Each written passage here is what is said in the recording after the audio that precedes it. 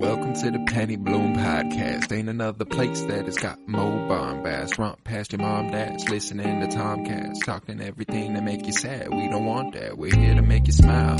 Put your mind at ease. Peace, love, and bloom, and always praise Keanu Reeves. This what we about. This some weeding now. We'll talk until we can't no more, and then we peacing out. Alright, let's go. Penny Bloom Podcast. It's the Penny Bloom Podcast. Penny Bloom Podcast. It's the Penny Bloom Podcast. Penny Bloom Podcast. Penny Bloom Podcast.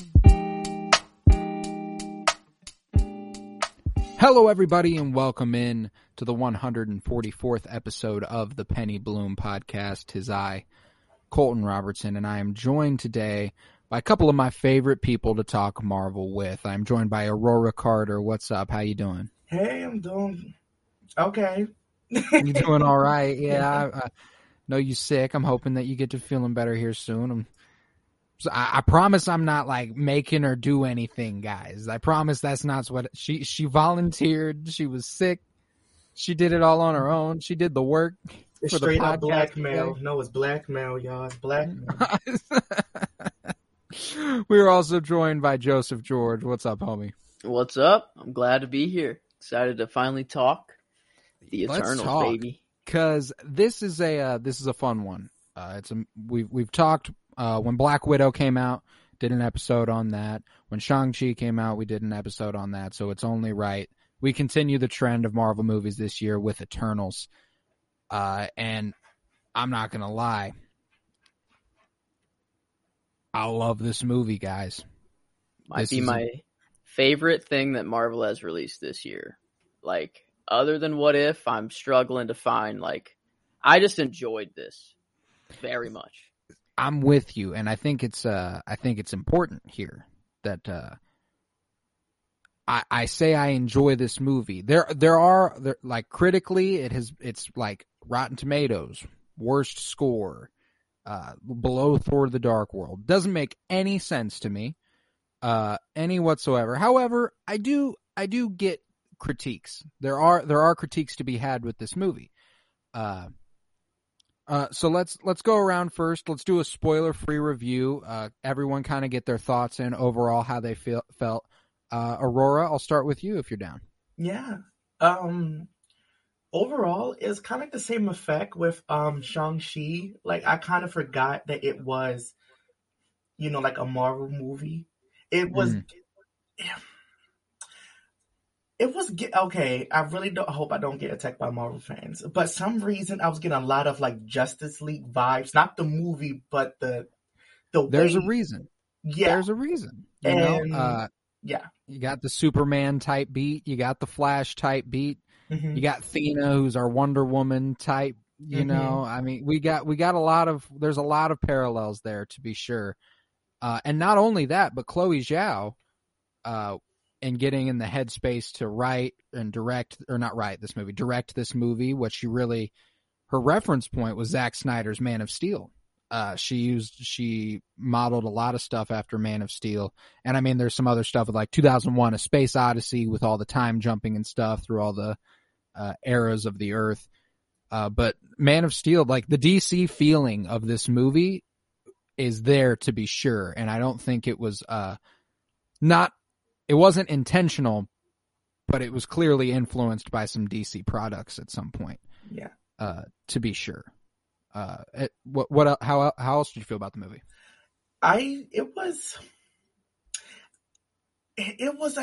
It was weird, but it felt weird, but it was good weird. It gave me nice vibes, and I love the natural lighting. I loved it. Oh man, the fact that this was on location, lit by the sun. Oh, I loved it. Lovely. I know probably other people at Disney probably hated it, but to me, this be the landscape and know they was actually at these places.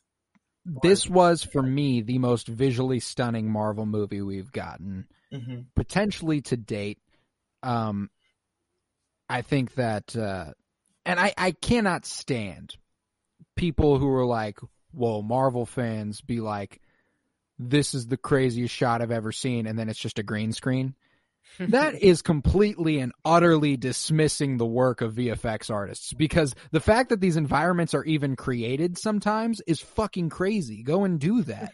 Like, you can't. That shit is hard to do. How does a green screen discredit anything? Like, it's still just a movie. Like, it's like a piece of art just moving. Like, Exactly. Just because it's a green screen or fake and not captured in camera shouldn't, like, degrade it from anything. I think it just dismisses the work of digital artists on these films, because like, they do a lot of fantastic work on these films, and I think it can be shown here in the World Forge, and I mean, with the Celestials themselves. Obviously, there's not anything you can really model that after. But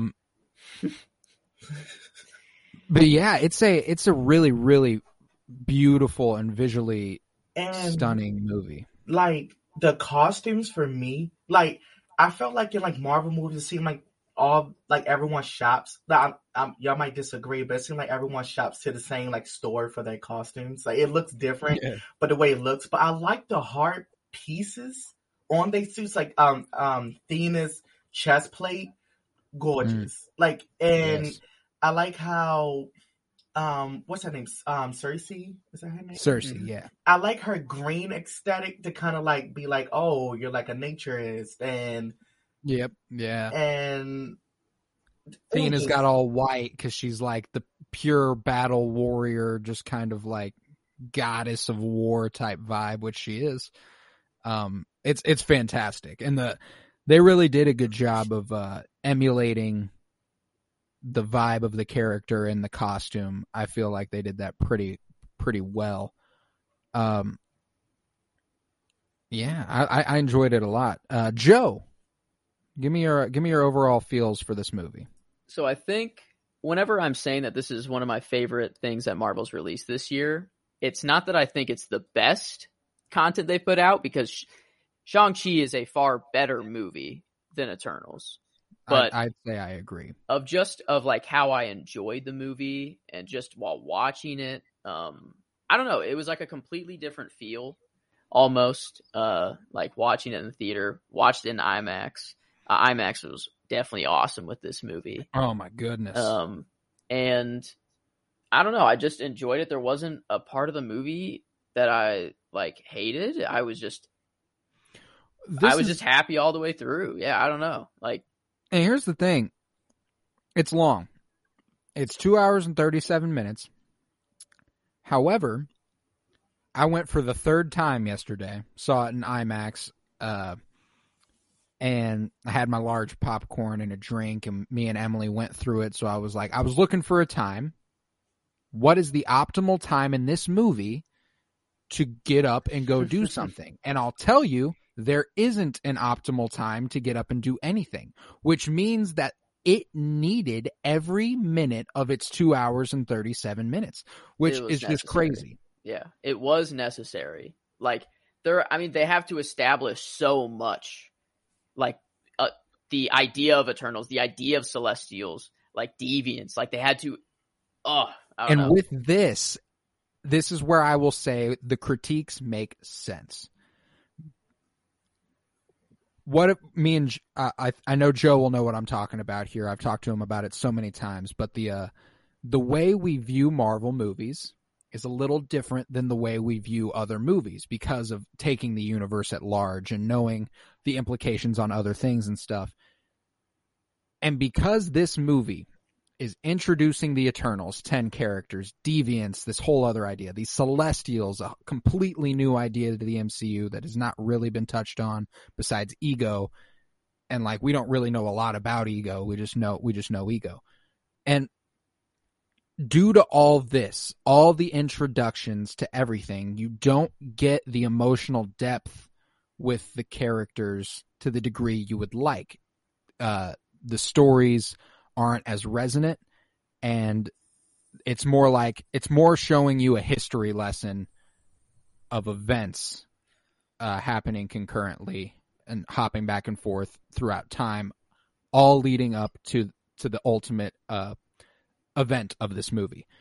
And I think that while those critiques are fair, that like the plot loses a little steam because we don't really have a focused villain for a while.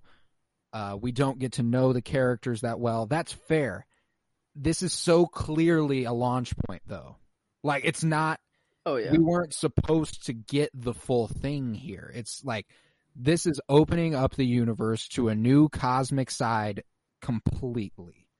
Yeah, like I think it's kind of important to distinct that like the first time I watched this, I might have teared up once, but the second time I watched it, like I teared up so much more. Like once I like knew these characters coming into the story, like actually like having some knowledge coming into the movie, like I don't know. I would highly recommend if you haven't given it one rewatch to do it. The movie's so much better on the second rewatch. You're just way more like, you know, every character's name for one, which is like kind of hard, like to get everyone's name down in this movie because it's so many new names like right away. Mm-hmm. So I could see how people can get like a little lost. Cause I mean, I probably took 30 minutes, 45 minutes before I was like, okay, I know who everyone's name is like completely. Yeah.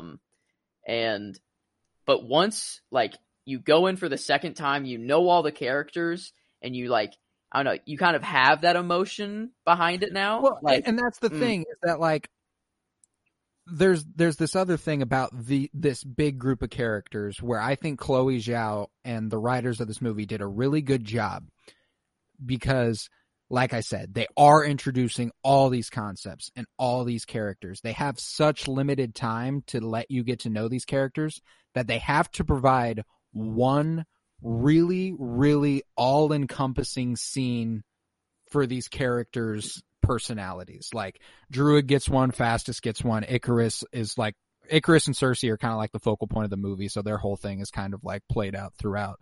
But they all get a moment where it becomes clear this character is the most who they are in that moment, and they show you that moment. They like, and I think that's really important. And obviously it's not enough for you to be like, critically, they told that story of that character really well, but it's enough to get you to know these characters so we can push through this 2.5 hour movie that is so fucking big, so epic, that it's just like, how is it ever going to work as a movie? Like, it's it was never going to be critically the best story you ever saw, but you got to appreciate it for what it is doing. And it's blazing a whole new trail in the Marvel universe on the Celestial and Eternal side. And it gave us like legitimate history, like in the MCU. Like we jumped around to so many cool time periods, and like now we kind of know like certain things like behind certain movements and like certain technologies, or like, I guess, I don't know, still spoiler free, but yeah, we'll get to the spoilers here in just a couple minutes. But like, you know, just jumping around to the just random time periods was really cool to watch. And like get some legit history woven into the MCU, which was kind of cool. I don't know, this movie, it's kind of, if you're going in thinking critically, it won't be the best, but if you just want to go in and have like a fun, cool experience, like that's what you're looking for with this movie. Like, and I can't express enough how you should go see this movie in IMAX in theaters, because when you get that opening shot of the Domo flying past the sun in IMAX, oh my God, it was just different because you see the sun's taking up half your fucking vision. It's just so massive. I love it whenever I can see the movies that big on screen. But any last spoiler-free thoughts here before we get into the real shit? I wanted to say, I liked how like graceful they moved when they did their shit. Like they were so, it was like not like dancing, but it was like, okay, like Theana, for instance, all her moves was, well, Angelina Jolie is good at face pose when it comes to VFX anyway. But like even Icarus flying, it was, I would say like it had like more of a Superman presence, but it was still so soft. You see Superman do the whole fists going straight forward, flying parallel to the ground thing. You watch Icarus fly, and he's kind of Magnetoing it. Yeah, it's like floating with his straight up kind of regal, like, and I that's a really good point. And to build on it, Angelina Jolie actually took ballet lessons to move more gracefully as the character Thena. Which just makes a ton of sense because like I think specifically to one shot in that movie where she leaps across the screen and it's just like that was so clearly just graceful as fuck. Like in that one scene when she had Excalibur and like how she just turned, like that little moment, how she just spinned. It was so pretty. I was like, okay, yeah. And I mean, let's talk about in this spoiler-free section the representation this movie provided. That's one of the biggest attributes to this movie. You got the most diverse cast we've ever had. You have the first deaf and mute person in Lauren Ridloff as Makari, who is just fantastic. And I know you guys have seen the numbers where inquisitions into learning how to do sign language rose like 250% according to the Independent after this movie came out, which is just really, really cool. And it's like, obviously representation has an impact here.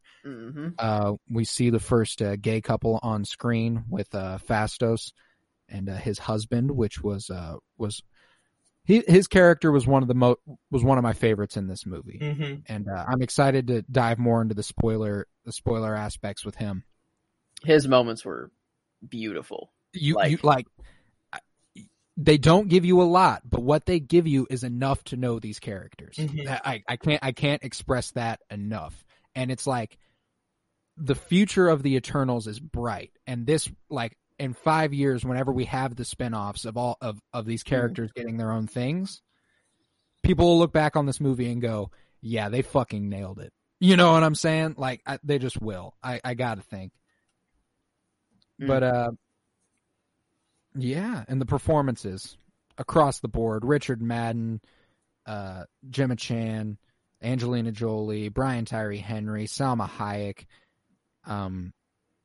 it was just all fantastic. Barry Keoghan, like, they all did such a good job in these roles. Yeah, Marvel knows how to cast very well.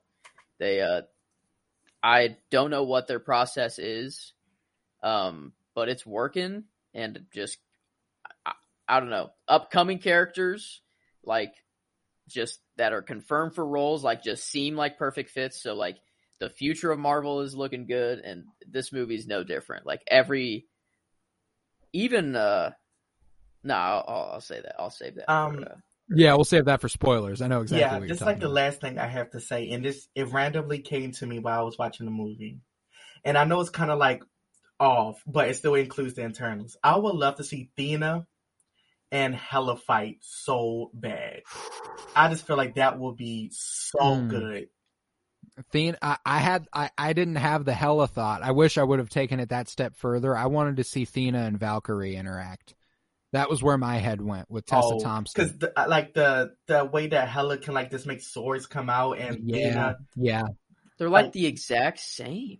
They go hand in hand together. Yeah. Like I wonder if Odin looked at Thea and was like. Well, I mean, 7,000 years. Wait, how old are... How old is Odin? Like, how old is Hela? Well, like, the Eternals... How long before... That's the thing. Yeah, we'll get more to that later. How about we enter the spoiler discussion now? We've gotten 20 minutes of spoiler-free content. Let's just let it loose. If you have not seen the movie Eternals, get the fuck out of here. It's a wrap for you, baby. It's time. 3, 2, 1. Spoilers.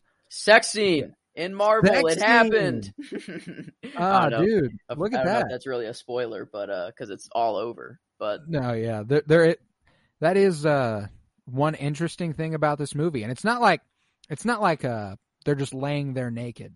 Yeah, it was like beautiful. It was a beautiful moment. It meant something. Yeah, like this was done right. They did it, and you see, like, you don't just like. Guess they're having sex. You can tell they're having sex. So it's like it was like overtly a sex scene, which I was Mm-hmm. like, that's wild to me. I didn't anticipate that from a Marvel movie, but hey, when you've got this epic drama on your hands, what epic drama has ever existed without sex?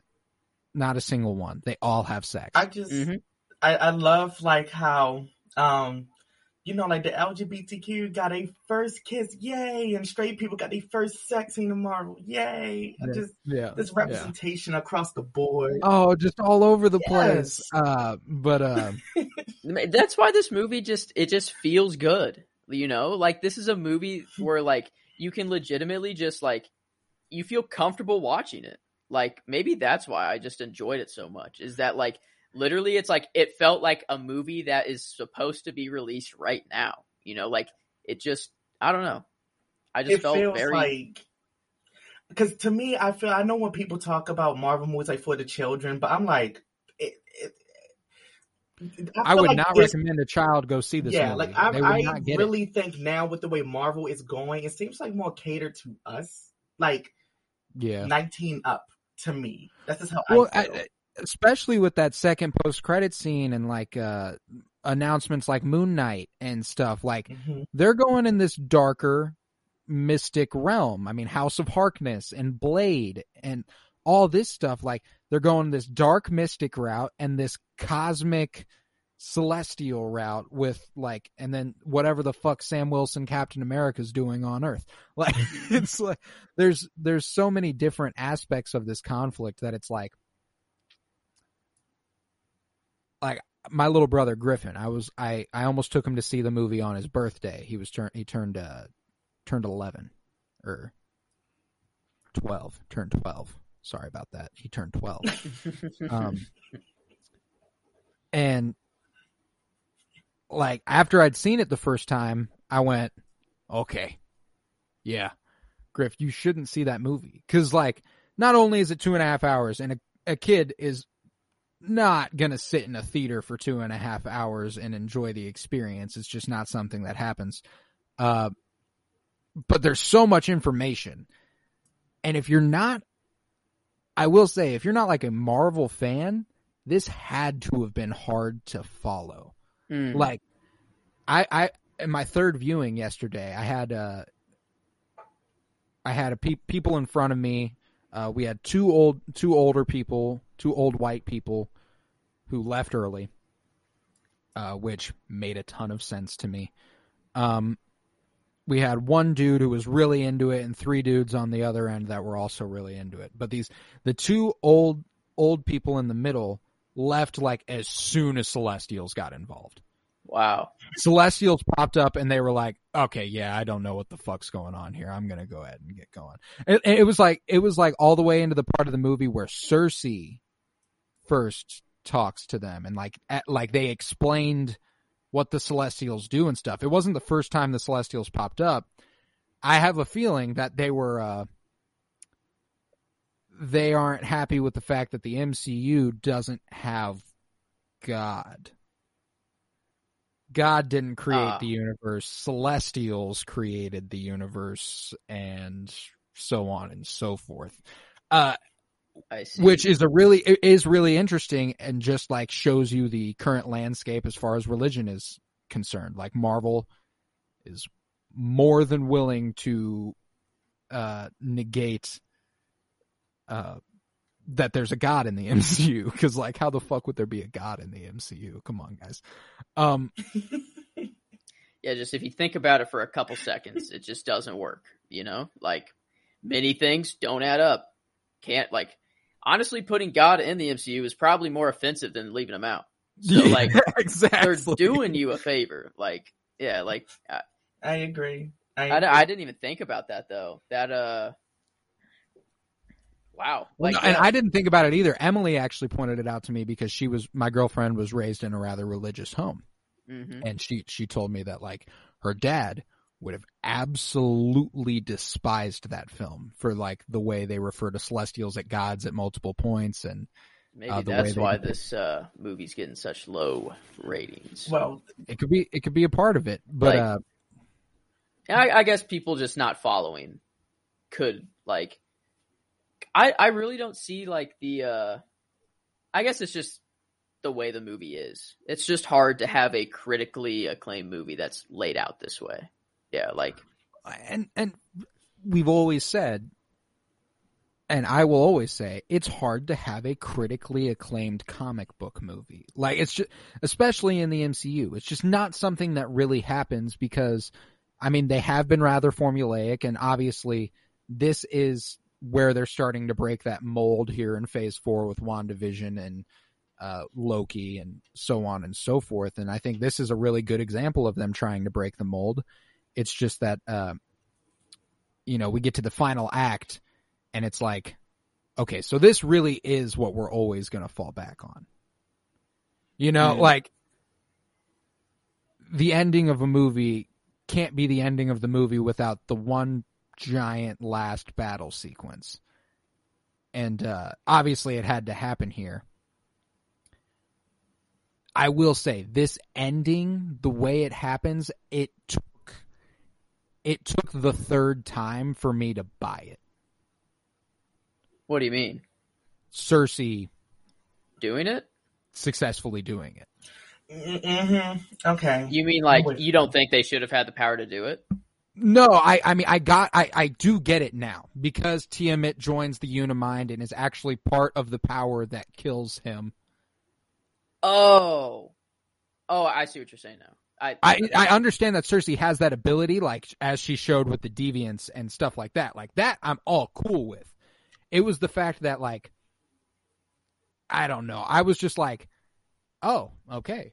So I did, yeah. The big first thing time pop I didn't, up through big thing pop up through surface. Cersei just make it stay rock. Yeah. I thought that was interesting. I didn't catch that Tiamat joined the Unimind the first time I watched, but the second time, like, I caught it then. So I see what you're saying. Like, yeah, it took me some tries because, the second time I got it that was a part of it, but I still didn't fully grasp. And it really did take the third watch for me to appreciate the last act of this film. The way that they form the Unimind, the only reason they are able to do that is because Tiamat has woken up and come through the surface so much that when Cersei touches his palm, she gains the energy and therefore can activate the Unimind. And that whole sequence becomes a lot more emotionally resonant because of the music, actually. Like, the music directs you in which way you're supposed to feel a lot of times about what's happening, to understand what's happening.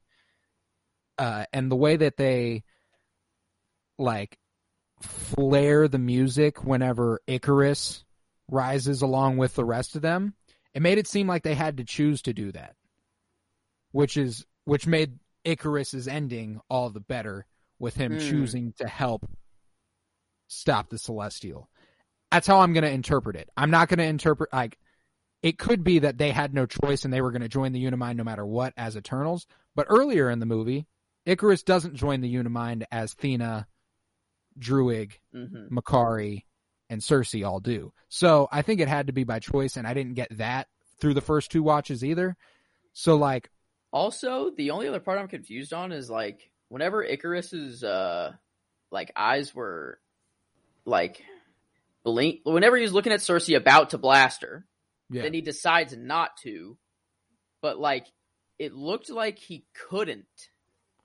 It was the conflict. It really is just the conflict. That's what I thought. It's like, it has to flare up when he's about to and then shoot out. So it's like, it's showing him thinking about it and, like, it's his will to do it kind of fading away. I took, like, okay, that makes more sense than my thought process, because I thought since it was, like, mechanical, it was like him being with Cersei for so long was, like, interfering with his, like, process, or, like, not program, but, like... See, that is another thing, too. First watch, I was much more under the impression that these were robots. Yeah. Upon second and third viewing, they're not robots. They are manufactured life. It's like I'm like, on my first watch towards the end of the movie, I'm like, so are they like Vision?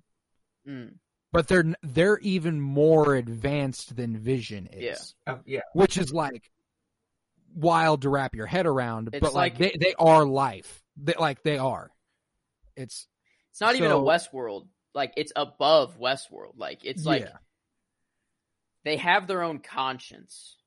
Like, that in itself, and like they mentioned that in the movie, like that makes them us. Like, whenever I loved that. Yeah. I loved that. Druid's character was freaking amazing. Let's go through some favorites here. Who stands out above the rest for you, Aurora? Who was your favorite Eternal walking away from this movie?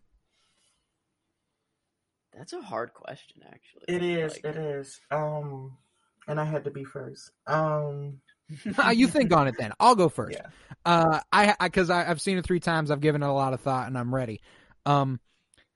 Leaving my third showing, I'm confident that my favorite Eternal was Thena. Okay, I was going to choose her. Thank you. And I think that she carries herself as like the old, wizened, like above it all sort of character. Like, I look at her the way that I look at Joe. You'll feel this more than Aurora will. Like Episode 4, Obi-Wan Kenobi. She's got the shit figured out. I mean, like, when she does have the shit figured out. Obviously, she's going through some other shit that is really, really compelling. But whenever she gives that speech to Cersei at the end, like, get up, Cersei. Like, it's you have to do this. We're behind you and we believe in you. I really loved her in that moment. And she, her story is one that immediately resonated with me. And therefore creates the resonating in another story, Gilgamesh's, because their relationship is my favorite relationship depicted in this movie. Gilgamesh and Thena. They had a relationship that I don't think we've seen one quite like it in the MCU, which was really, and obviously you have the eternity thing with the Eternals. So like, if they spend a super long time together, it's like all the more special because it's like y'all were together for thousands of years. And the fact that's a fucking bond right there. That Gilgamesh is like on any other planet in a heartbeat, I'd do it again. You know, like you're making it hard for me to say who my favorite is now. Like now that you just spilled all that, I would say mine is Sprite and Thena. Wow, Joe. Yeah. No, you're fine. You were up. No, you go ahead, Aurora. Yeah, you're first. Yeah, I'm still thinking. So I would say Sprite and Athena because I seen like them two had the most conflict, Athena, like with themselves. They had so like what's it, Sprite? Is it Sprite? Yeah. Okay, 'cause I was thinking about the soda. Okay, my fault. But I thought that like Sprite had like so much like internal conflict for being a child for so long that like it's a female, right? Mm-hmm. Yes. Okay, right, they're so tomboy. I forgot. Okay, but yeah, like she's like might look like a kid, but like inside, like she's like literally a full grown, aged. Yeah, woman. Her whole thing is so complicated. And the actress did an amazing job. It was actually like compelling. I see this as a grown person, and I do love that they had her hitting on grown men, like disguising herself as an older woman, because it is an interesting balance that they had to strike with this character. Mm-hmm. Because I think the perfect route to go with her was being in love with Icarus, but obviously Icarus isn't going to reciprocate that. It couldn't happen. Yeah, it wasn't going to get portrayed on screen. Obviously, yeah, obviously. Obviously, thank God. And then you also couldn't have Sprite being into kids her age because she's thousands of years old. So it's like, why did she make her that way, man? Yeah, like she had to eternity of just pain for being who she is. Did we ever? And I think there's a lot of those allegories. Like all of them are suffering because of the way Arishem made them. And I love that. My favorite take on that was Fastus, whenever he's like, I wouldn't change a fucking thing about my life. I do not belong to the Celestials. I don't belong to any of the shit. I have a husband and a child, and that's all that matters to me. He's underrated on the team. He might be my favorite. It's either him or Druig are my two favorites. Yeah. If I had to choose, Phastos just I love the brainy, the nerdy. He's an engineer. Like, come on, dude's right up my alley. Druig, just I don't know. Everything he said in the movie was just really good. Like whenever he challenged Ajax. Am I echoing? You were for a second, but I think we're good. Okay. Sorry. Whenever Druig challenges Ajax, it was like, you'll have to kill me to stop me. I'm not stopping. I am true in who I am, and I'm sticking with it. And then he takes him to the Amazon, and basically that's the reason that the Amazon is still existing, which is just cool. It's like this paradise that he built. I don't know. I really loved his character and his arc, but Phastos though, he's probably my favorite. They had Phastos and Druig had a really cool dichotomy where their views shift in the opposite way. Druig believes that he should be able to control and stop all the conflict. Are we really helping them to a better society? And he ultimately comes to realize, if they don't have their free will, they're not human. I'm taking away what makes them them. While Phastos starts, when we get that scene in Hiroshima where he's in the wreckage of the USA dropping nuclear bombs on the city, and he's like, these people, they're not worth saving. They're not worth saving. I've seen some shit online about how that scene is in poor taste, and I'm interested to hear your guys' thoughts on it, because the thing that I read and the things I've heard, and I do get this perspective, I absolutely do, but I do think it's missing the point of the scene a little bit, is people viewing the scene as the Marvel Universe blaming a gay black man for the nuclear bombs being dropped. I don't think he did anything to influence technology since the 5th century. Yeah, I think that's a reach. When I saw that too, I saw that as a reach, but it's just that part. I just feel like what you said, he just influenced, a lot of people were saying, so they had a gay black man build an atom bomb. I was like, I don't think he built it. He put them on the path to develop their own technology, and they developed it. That's what makes him go, these people, they're not worth saving. It's not like he put the bomb in their hands and then was like, we'll see what they do with it. You know what I'm saying? There's no way Phastos gives humanity a bomb. In all of his inventions, it's a steam engine, a plow, it's something that will help humanity and push them, to do something. He's always trying to help. The way I took it is he gives them just the itty bittiest push in the right direction, and then humanity, they develop it and they choose to do it, what to do with it.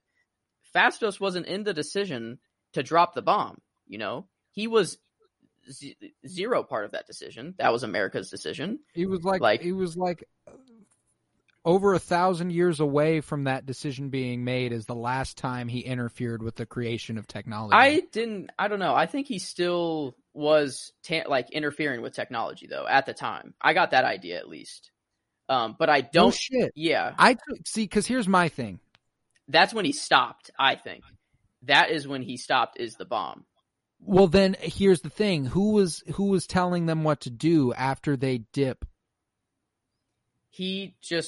That's just what he does. They all got to decide what to do. Ajax, they all get away from Ajax, and they all of a sudden get the privilege to just decide what happens for humanity. I think they completely remove themselves after they break apart in the 5th century and just start living among the people. I feel like I don't feel like he literally like did anything. I felt like he was more like a muse in a sense. Like maybe like the last time he did something was maybe the Bronze Age or something, like showing like, hey, this little material, but he did that with the plow. I guess I never really thought about this. Like, when was the last time that he influenced technology? Because if they're going when's the last time any of them influenced engine anything? Maybe because he liked engines so much. I'm just thinking like things that would make sense. Because I got the idea, at least whenever I watched it, I thought that he's been influencing technology this whole time, but then at the time of Hiroshima is where he was like, you know what, I'm done. I'm not giving humans anymore. And then that's when he found his partner, and then like he had like his views changed on humanity. But he doesn't influence technology anymore. He's just living with his family and uses his technology for like his home now. Gotcha. That's how I viewed it. It is really interesting because like the ones who could influence things were like Cersei and Phastos, and I mean Ajax could probably advance medicine quite a bit, would be my guess. They're the only ones that could really influence the way society works indirectly. Like Druid can obviously control people and make them do what he wants, but like they're the ones that can kind of push them in the right direction and keep them on that path. And I think that without Ajax, like if they're not working as a unit and Ajax not there to direct them and tell them what they should and shouldn't do, that they're not interfering. Unless they never made it clear. I know Ajax is also there with Phastos in Hiroshima whenever he's mourning what's just happened. So it's like, yeah, they don't really make that clear. Okay, like Joseph, I don't know like how much you would know, but Colton, didn't you get a sense of like X-Men Apocalypse with like Magneto with his family from Phastos in a way? Like the whole concentration camp and like him feeling like humanity is worth saving when he has his family finally. Like I saw so many like influence in this film from so many different stuff. I feel that. Yeah. I can see that for sure. Like and like this is a storytelling method that's used for a lot of villains, like the way that, and it was used here for the Eternals, is like witnessing humanity in its best moments is enough to make you want to save it. Because obviously we have our lows, but we do have highs as well. Like we have good things about us, which is often outweighed by the bad, I'd argue. But we do have redeeming qualities as a race or as a species, I guess. Just focus on all the negatives and say that we're not worth saving, then you're letting the evil win, and you're letting all of the good that is trying to come out you're like letting it die. So it's kind of pointless to look at life in that way. It won't get you anywhere, literally. It'll only kill out, like a race. So I used to think that way, like I used to legitimately like, yeah, if I could flip the humanity switch, I would. Like I said that many times on the podcast, word for word. Mm-hmm. I don't believe that anymore. I really like it. It doesn't get you anywhere. I don't know. Big on diving deep into philosophy, and this movie, maybe that's why I enjoyed it so much. I was like, it just naturally brings up a lot of just philosophy. Oh yeah, it does. It has a lot of ethical and philosophical debates at many, many points. And I mean, Druigs is right there at the heart of it. If you have the ability to influence and stop war, the death of people, why not do it? Wow. And he ultimately comes to the conclusion on his own, if I take away their free will, they're not human. They're not the people that they were supposed to be. I guess my two favorite characters are there's two most philosophically immediate. The ones with the most philosophical conundrums. Yeah, I get. Wow. And like this is the last thing I want to say about the Phastos situation. Cause that's like so much to dive into with this movie. But I saw like people were saying like, wouldn't it make more sense for him to disbelieve in humanity since he's a black man and like slavery? But I saw like That No, seems like because it's all not the like less it's like reason tech to believe with in that. humanity. I don't think that's nothing tech with. Yeah, that was just a all human decision. Yeah. Yeah, like I don't think, even coming from me being black, I don't think that heroes like that make more sense because it's like technology versus It's a technological that event. wasn't nothing. It wasn't nothing. Like I don't Yeah. really get that. I'll see that more with the guy who's doing mind control. That works better with him. With Oh, I'm with you. Like Yeah. if and obviously Druig, I think if he doesn't have Ajak telling him not to, there's a good chance we're a hive mind as a society. Like if he doesn't have Ajak to influence him, and that's one thing I will say about this movie that I wish we could have gotten more of that we didn't was Ajak. This movie does a really cool way of storytelling, and it's something they kind of had to do. We've said that on multiple occasions they have so much information to throw at you. On first watch, there's a reason you don't get the emotional resonance of the moments, of several moments. When Ajak is dead, in the moment of the movie that Ajak is dead, you don't have a single reason to give a fuck about her. Mm-hmm. They then immediately follow the scene with Ajak having been dead with a reason you should love Ajak. They do the throwback. They do the thing where they're explaining Mad Weary as well through Thena and Gilgamesh, and they're explaining why you should love Ajak in that scene too, because Ajak is like, all right, guys, we've done it, and she's like obviously the heart of the group. Mm-hmm. She is the calm, collected one, and she's the prime eternal. she was the prime eternal, but yeah, man, she was a really cool character, and I loved her power, the healing ability. She was like they on multiple occasions even called her mom. Like she was the mom of the group. She really was, and I love that idea that they all, and that scene at the end whenever they're making the revelation that Icarus has killed Ajak, and they're all standing on the domo, and they're all looking at each other, and Druig's like, he killed her.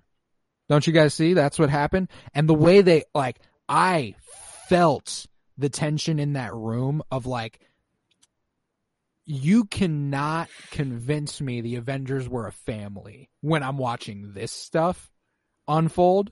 Like, yo, the way that like Cersei and Phastos like immediately break down, and Icarus starts tearing, like even Sprite. Like Sprite is conflicted though. She's like, no, like I don't want to believe it, but like, oh my god, Ajak, like yeah, like it makes sense. Like see, everyone's reaction was legitimate. Like I didn't even expect it to happen like that. I was even taken back when I saw like the emotions come forward in that one room. I was just like, oh shit. I thought it was going to go down then and there. Credit to like Kumail Nanjiani's acting too, Kingo. Like in that moment, he looked like he had the whole idolization a little bit of Icarus, so he admired him deeply, but I appreciated too that they had him stand his ground, be like, I believe this, but I'd never fight you to prove that. I loved that about Kingo. That was one of my favorite character moments in the entire movie. And it was so good. And I do love that, you know, Kingo and Icarus, whenever he goes up to Icarus, and this is something I didn't catch until my third watch. And it might have been something that I should have caught earlier. I don't know. Tell me if you guys did. But the scene where you know, Icarus is about to go outside of the domo, and Kingo runs him down and is like, "Hey man, I'll stick by you, whatever you do, all the way to the end." Yeah, all the way to the end of the line. And he goes, "What'd you say?" And King was like, I'll stick by you all the way to the end. And kicks him into a flashback to 6 days earlier where he said the very same thing to Ajak right before he led her to her death. And I was like, fuck. And that was that, like, it was a line. I didn't catch the line parallel. I knew it was like impactful because he was like, why on earth could you follow me?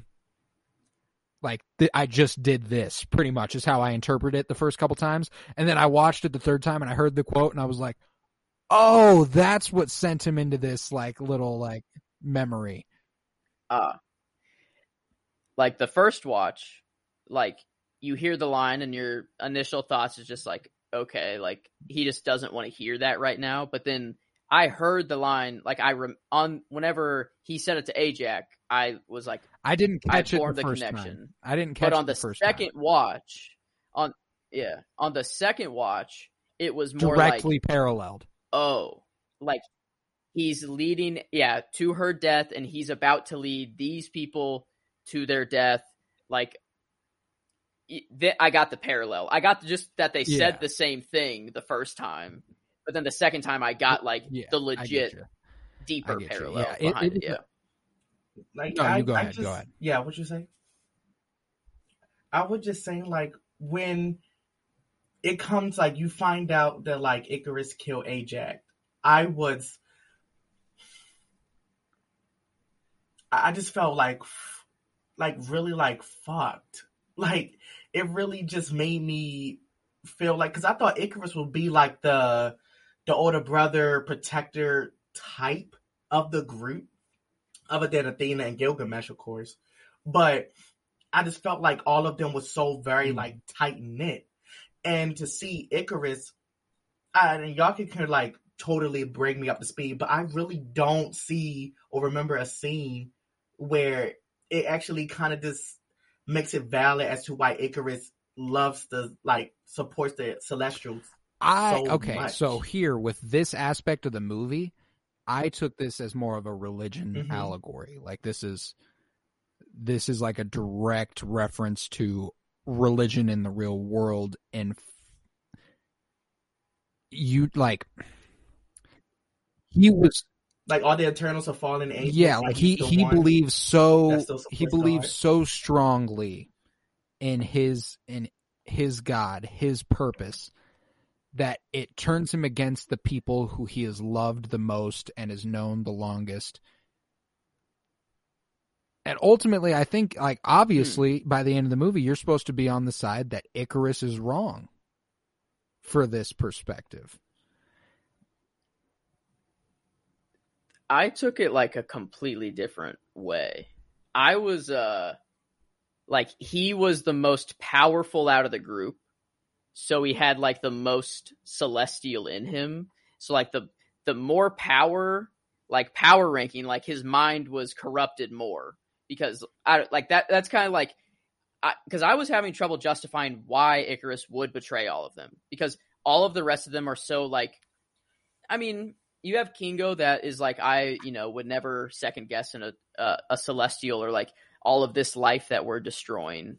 But like Ikaris really just kind of seemed like out of nowhere, and I kind of like was trying to justify, and I was like, okay, maybe he's the most powerful, like that has something to do with it, maybe because they reference him as the most powerful. Like, I see, but is he? Like, really? Is he? They lend him to being the most powerful. Yeah. So, like... Yeah, see... like, even that Superman reference, like, gave him, should I call you Clark now? One. Even that. But... Yeah. See, that was really interesting, because the way that I took it is it's much more of a character. It's just, like, much more of a character, personality-based thing. And I think this can be said for most people. Hundreds of years before this conflict, Ajak told Ikaris in confidence, this is what's going to happen. We need to stick by this. Don't tell anybody else. He lives for so long keeping that secret leaves Cersei over that secret, that if he can't follow through with it, if he can't stick by that all the way to the end, was any of it prior to that worth it?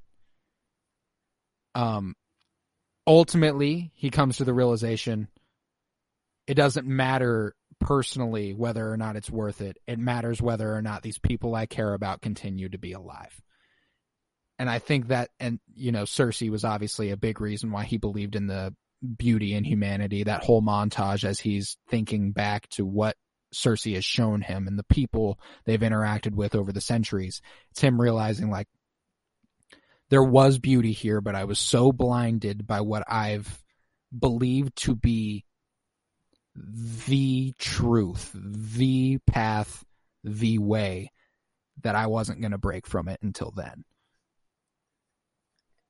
I didn't even think about that aspect. That's like, yeah, that has to be like for sure, like waning in on his decision. Like all that time he spent keeping that secret. And he even said it, like, do you know how hard it was keeping that secret from you guys? Like, I mean, they're basically brothers and brother and sister, and like he was. No, I got the same I know, thought, it is weird though, to say that. and so throughout the movie, it is a little weird at points. Whenever it's like,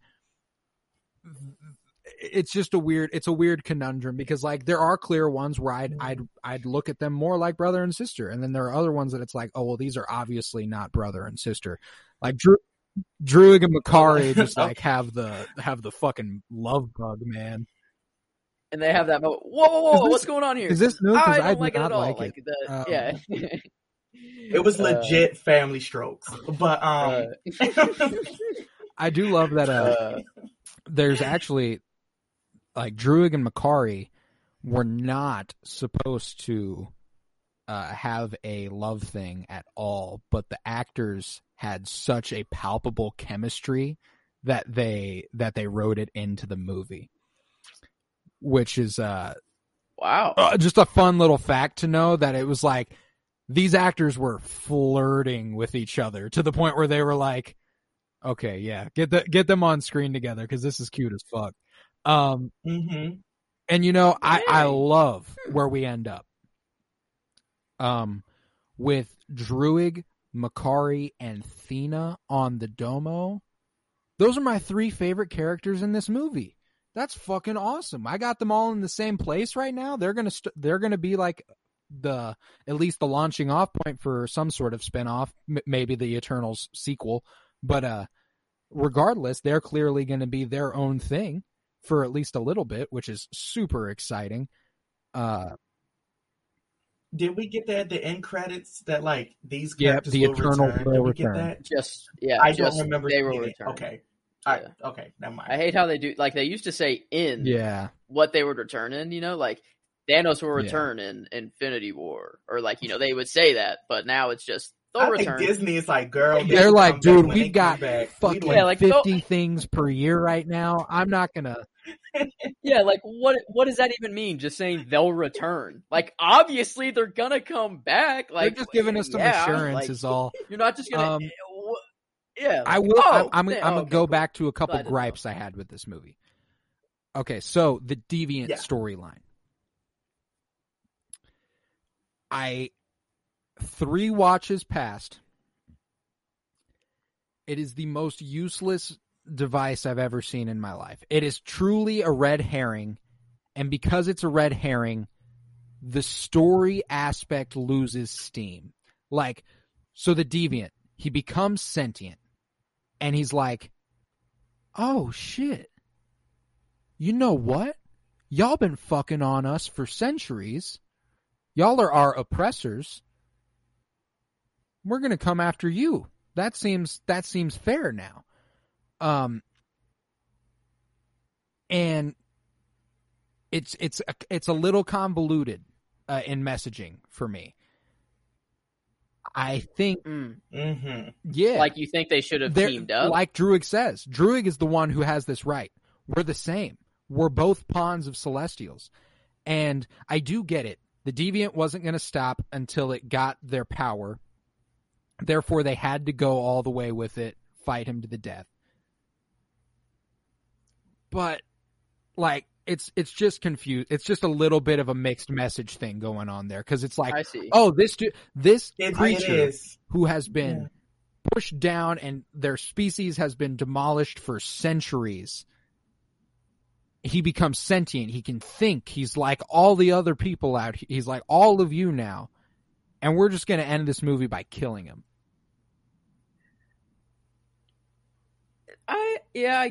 I guess, because the whole time I was watching this movie in the Deviant storyline, I'm like, okay, what's the end goal for their evolution? What's the end goal? They become Celestials. Like, that's if the Deviants succeeded in everything they did, they would become Celestials. They look like whenever he's the monster, they have like the eyes, everything looks, and what they needed to do is absorb all of the Eternals' power, and then like that's what leads them up to the next. Like they just kept jumping up and up and up, right? And he gains consciousness, and his first thoughts aren't about Hiroshima or like anything. It's like, you guys have literally been killing us for eternity, and you've hated us, and you've done nothing but kill us. Like, I'm just pissed off at you. It's his immediate anger, right? Like, it makes sense that that's his first, like, I'm going to kill all of you because of what you've done to us. Like, I kind of was okay with that. I just couldn't believe that there wasn't a moment. There was, because he's holding Athena, about to kill her, and goes, you and me, one and the same, pawns created for killing.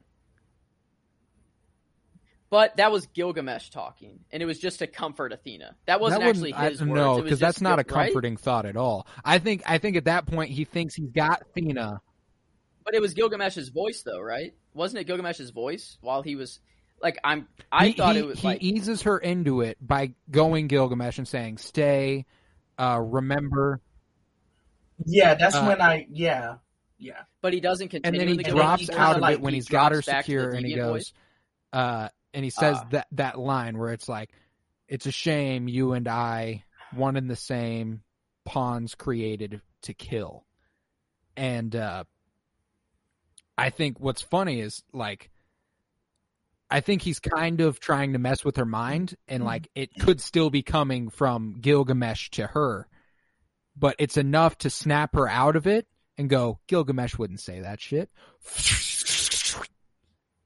That's true. And then I will say that I did appreciate.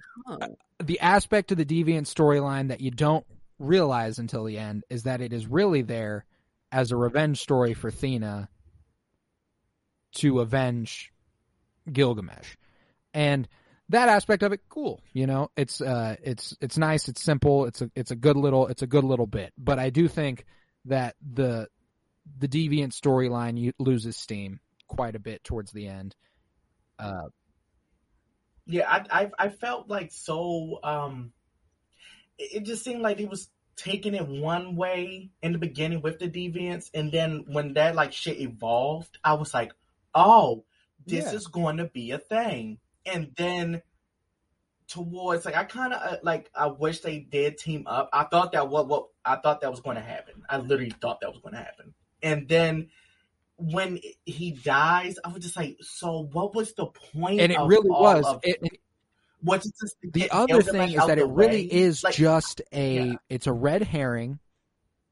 Like, they're trying to point you one direction, be like, Deviants will be the problem in this movie. The Eternals were created by the Celestials. They trust the Celestials. Da, da, da. And then halfway through the movie, they go, the Celestials plan to destroy Earth so that they can create a bunch of new planets. And it's like, oh, okay, so our new antagonist is the Celestials. I will say another interesting aspect of the Deviant storyline is that when Icarus feeds Ajax to the Deviants, he has no idea that they're going to evolve. So the rest of the movie, when he's protecting them, he is genuinely protecting them. He does not want them to die via Deviant, because as he realizes when it heals himself, oh, if we die via Deviant, the Deviants are going to just go on a fucking tear here. So he just He just wanted to protect. It's interesting that he was willing to let them face the emergence, and obviously they'd live and protect their get their memories erased through the emergence and stuff. But the fact that he was still like, I'm gonna come back and protect them from the deviants, though, like that's. I guess how would the deviants have helped them though? They couldn't have formed in the Unimind. Like how? That deviant they couldn't have done anything. He had Ajax and Gilgamesh in him. I'm assuming that. But he just had their powers, like their abilities, and like their creatures meant to evolve. Like it's not like. Yes, he had their memories. He had their memories, and he was gaining their abilities. Was also created by Arishem. I just don't see how that also couldn't have. Did Kingo join the Unimind? Kingo wasn't around. They never showed. Yeah, but when it happened, did he like when it was just happening? He was just chilling somewhere and was like, "All right, how many?" Because it showed the number of streams coming into the Unimind. I'm curious if there's one that just shoots off, that'd be cool. And it's Kingo. Interesting. Yeah. Now that I think of like the deviant like coming back just to kill him, yeah, it kind of does take away from it. Like, but the thing is, I don't know that's the thing is that like it's just an aspect of the story that didn't actually need to be there. Yeah, but like it's the whole reason the Eternals are there. Like to fight the Eternals were created to destroy the deviants. Like the deviants got out of hand. Harashim couldn't control them, so he created an evolutionless species that evolved still. What's up with that? Like he said, I created you guys, you're incapable of evolution. And that's how I created you. But then they obviously... Well, they don't evolve, they just get new information. Yeah, I get, yeah. I Well, guess. didn't the deviants kind of evolve? Because when he stuck one, didn't one like grow wings? Oh, the deviants definitely evolved. We're talking about the Eternals, evolved. Though. Yeah. But the Eternals. No, you're chilling. My fault. It's a hard conversation to follow. There's so many there's so many different sides. It's so many.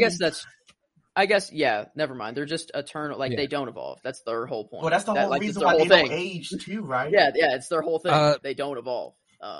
My other gripe with this movie, and it is twofold. It is the deviant thing, and Dane Whitman not being more present. Dane Whitman, played by Kit Harington, is in the movie for the first 15 minutes and the last 5.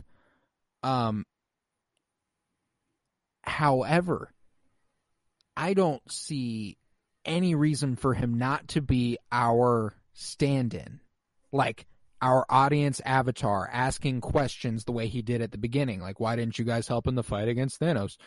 Like, if you have him there, and I know we have Karun there to push the comedy forward with Kingo and stuff, but like if you have Dane there, since he's supposed to become the Black Knight and stuff, this could be his introduction to learning more about the universe at large and seeing what is out there.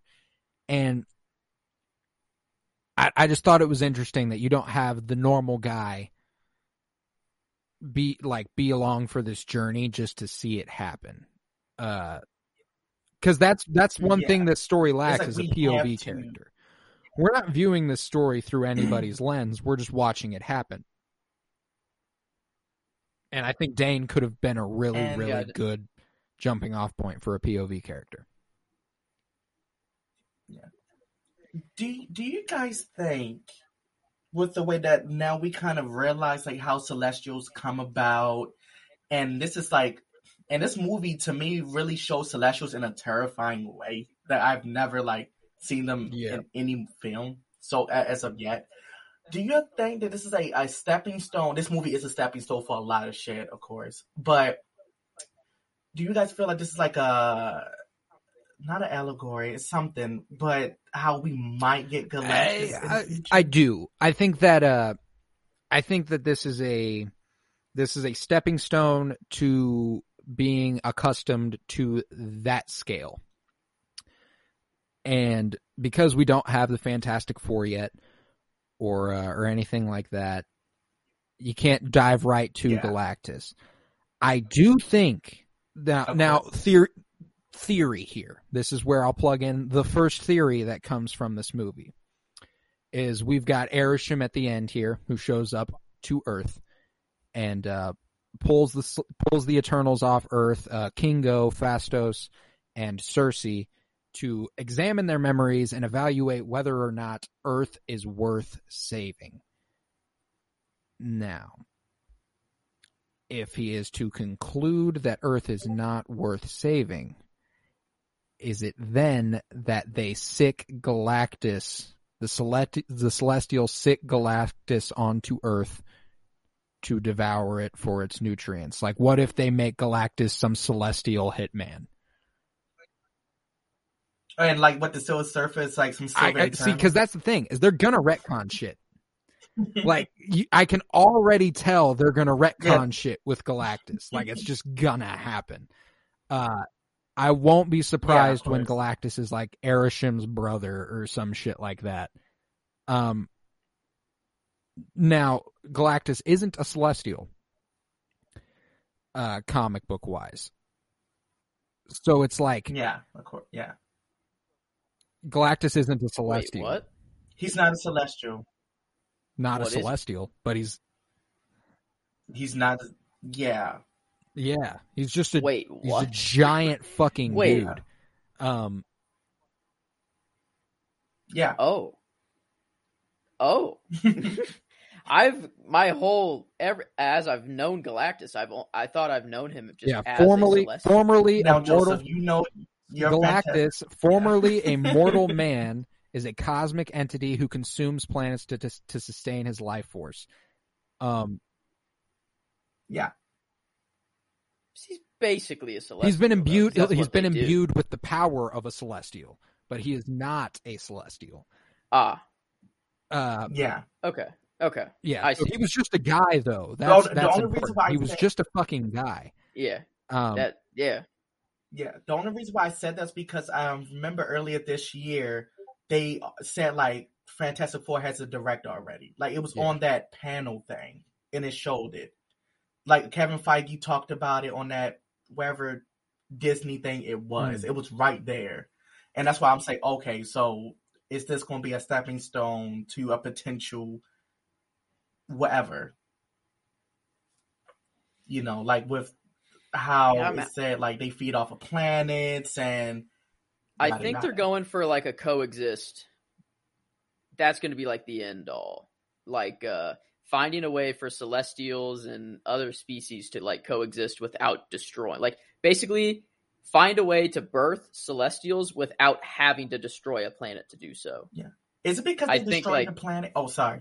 I think that's the goal of, like, the Eternals, is to find a way to, like, do that, and to break that cycle. Really, like, to build on that. If you do have Galactus if you retcon Galactus as a Celestial type, like, offshoot, and you have the Silver Surfer, what some of the Silver Surfer storylines are to seek out unpopulated planets with the nutrients required to feed Galactus. Now, what if you retcon Silver Surfer, and this time he is looking for planets for the Celestials to seed without destroying life? But you can't seed. The Celestials need life force to be born. That's the whole point. That's the whole point. Like, they need the population to grow. Yeah. And it has to be intelligent life, too. They went expressly, like, they need a planet with enough intelligent life for the Celestials to be born. The Hiroshima scene makes way more sense now. Hiroshima's going to see that and be like, yep, goodbye, Earth. Like, he's going to see that an Eternal arrived at, or it's going to be like that is the purpose of the scene now, is for Hiroshima to look at. That's a good point. Because he's deciding through the memories of these Eternals. And if Phastos has directly said, these people, they're not worth saving, it's for Arishem to see. but then he comes to the realization, like, then maybe Hiroshima looks at that, stops there, and is like, yep, Earth's not worth it. But then, like, Phastos is like, no, like, keep looking. Like, you will just keep going, you know? But Hiroshima's, like, made up his mind, maybe, and, like, that's how this all, I don't know. But I definitely, like, that is why that scene was in the movie. Feel that. Let's discuss this other aspect of the film. So, like we were just saying, the emergence can only happen once there is enough intelligent life to be born. That only then can a Celestial be born. So Thanos saved the world whenever he did the snap from Celestials being born, at least for a few millennia. And Tony snapped right that back. bitch right back into place.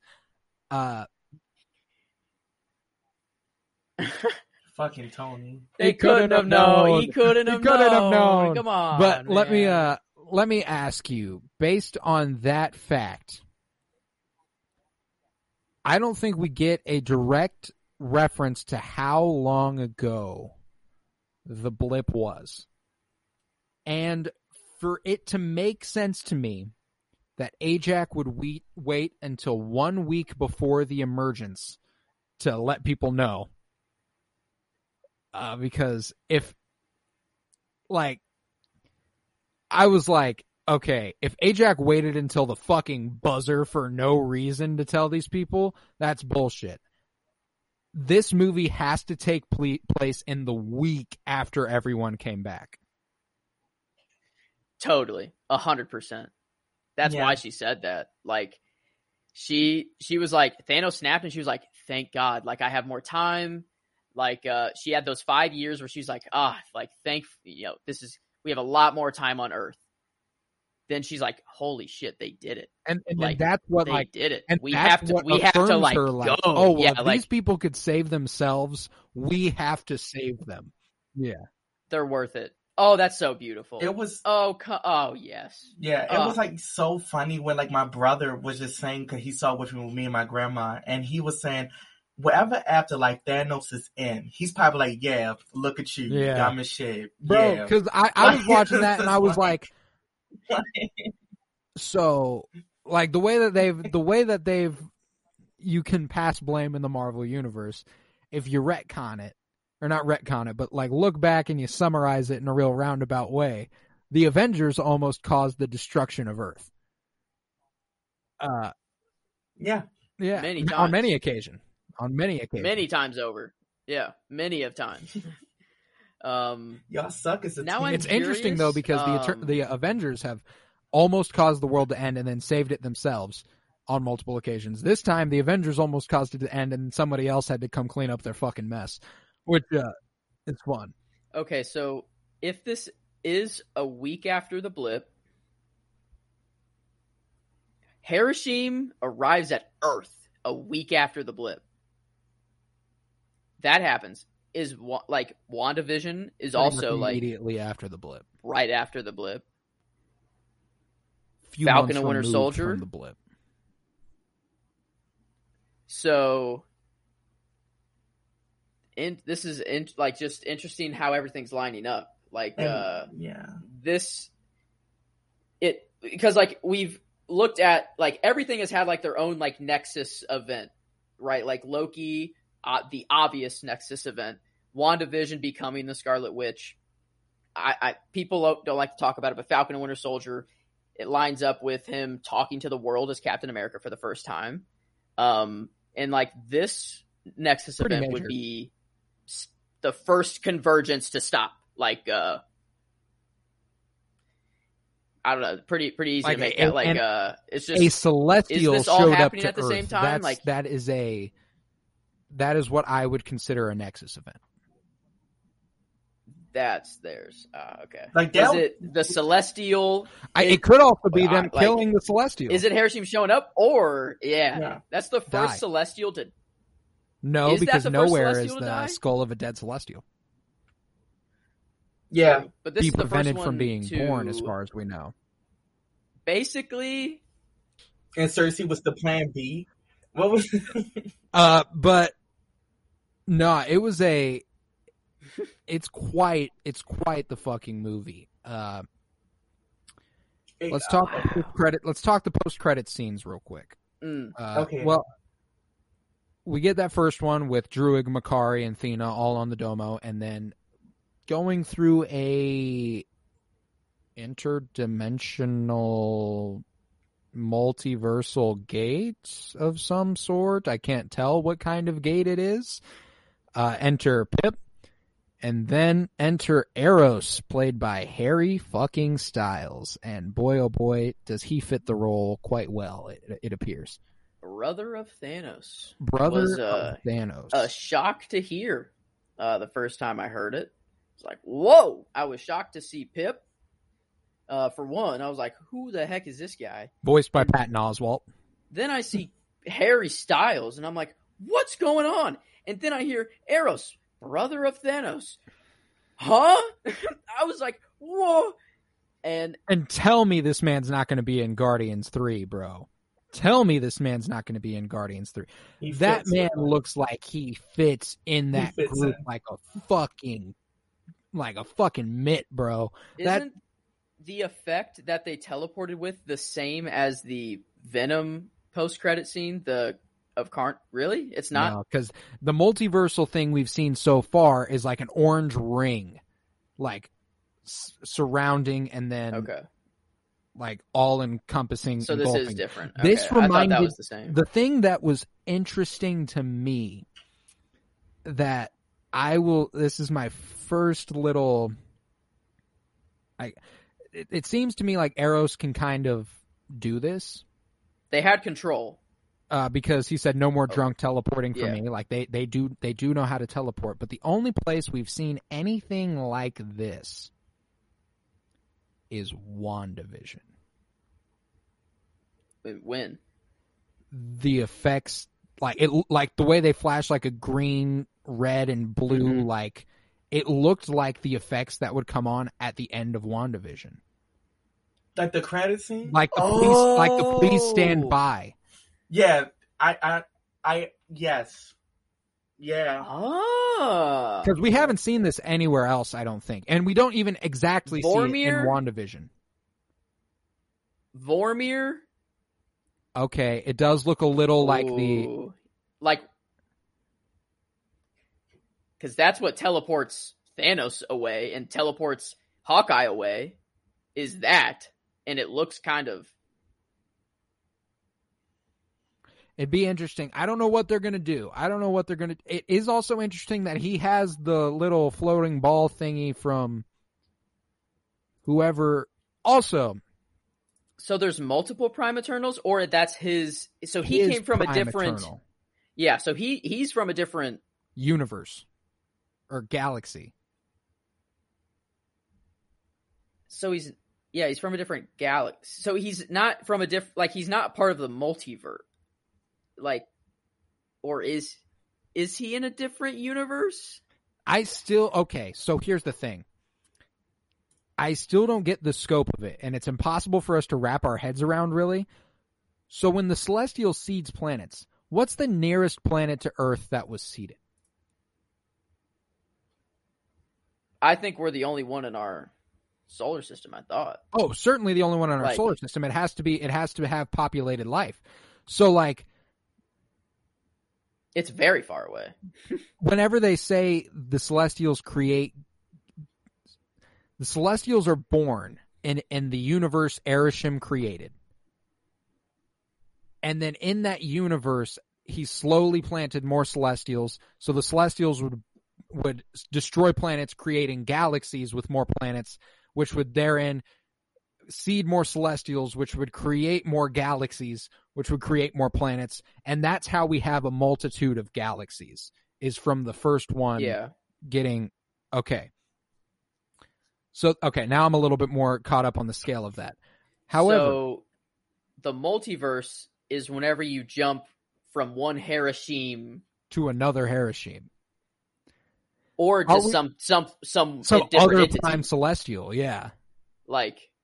Is that the determining factor in what a multiverse is? We still don't know who Hiroshima answers to. Well, or if he does. Yeah. Like, do we? He's the Prime Celestial. I wouldn't think anything went above Prime Celestial. Well, if you kind of remember, and when he, as soon as he teleported away from Earth, it seemed like he went into like a black hole effect. Yeah, Do you remember in Loki when you go into the what's his name? He Who Remains. Yeah, remember it was like all these different black holes in a sense. So is that like nodding towards like it's multiple Celestials that's like making these multiverses? This is my thing. If Celestials are affected by the multiverse, if there are a plurality of multiverses and different versions of Celestials, how the fuck is a 30th century human doing anything to control Celestials?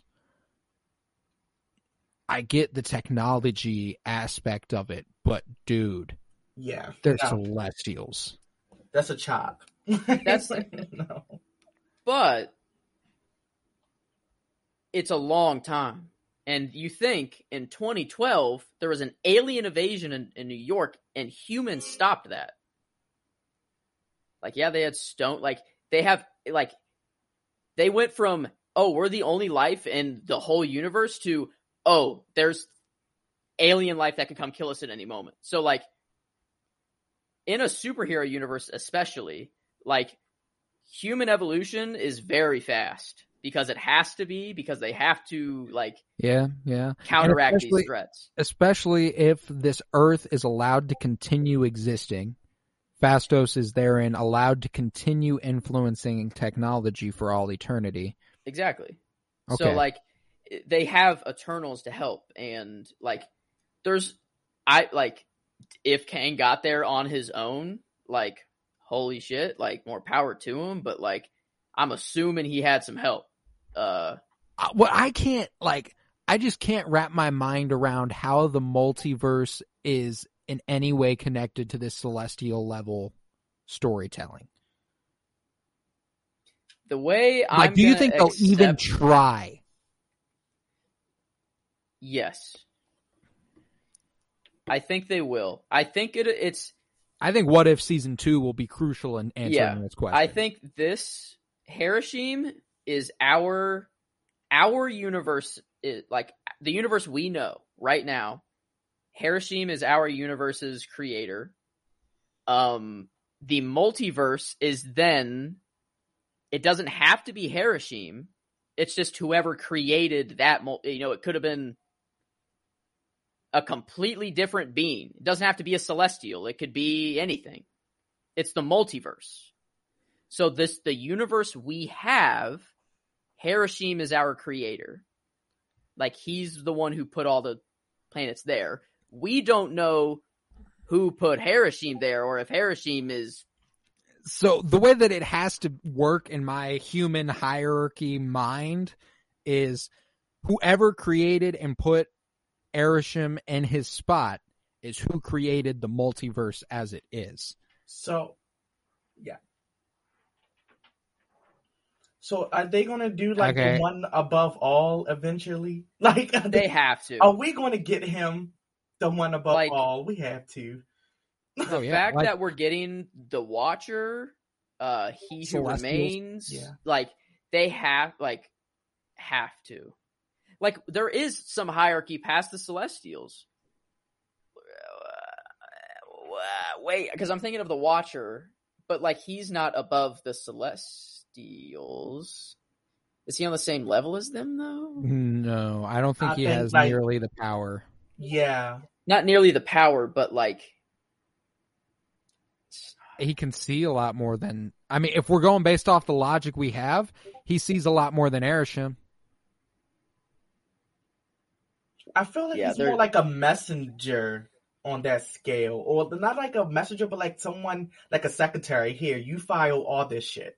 Like, that's just what I see the Watchers as, in a sense. Yeah, maybe they just don't touch this for how complicated it is right now. Like, they just say the multiverse is a thing and people can pop up anywhere, and they just use that as a story device. And they don't get into the nitty gritty until they get into a show where they can have like a whole season to explain this shit. The problem is the fact that What If shows us multiversal conflict on an intergalactic scale. We go to multiple planets. We don't just go to Earth. Multiple planets and multiple species all exist within this multiverse. So it expands out into the cosmos, and therefore, like, that's where like I'm like, how the fuck did He Who Remains do what he did? Because like, and it's because it truly isn't possible. Like, we cannot wrap our minds around what the fuck he must have done to make that happen. Here, it's, as a human, the biggest thing we think of, you know, there's a limit to the biggest thing we can think of. It's just that these beings, Celestials and He Who Remains, their level, their cap is just higher than ours.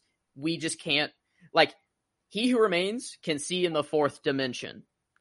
We just can't even imagine what that looks like at all. There's no way we'll ever be able to grasp that unless something happens that will let us see, you know? Like, can He Who Remains see in the fourth dimension? Well, he can see through time and exist anything. Like, he can see probably higher than the fourth dimension. If we're going, okay, but well, why? I'm not his power set. It's not like me saying that is just not MCU talk, just science talk. Like, he can see space and time. Like, gotcha. So he can see the fourth probably higher, like science talk. But Marvel, I have no idea. He actually can do. But what I'm saying is, like, what I'm trying to just say is that humans, like, compared to a Celestial, you know, like a Celestial, their cap is just higher than ours. Like, they can just experience more. And then if there are beings above Celestials, their cap is just higher than even a Celestial. Gotcha. So, like, it's even harder to wrap our head around. So, like, how they'll do that in a way that a majority of people can understand is they're heading into dangerous territory. Yeah, like, I trust them. Like, I don't know. I think. Do you realize how asinine it is that Marvel had to map out, the MCU has to map out a creation of the universe? Not just once, but infinite times over.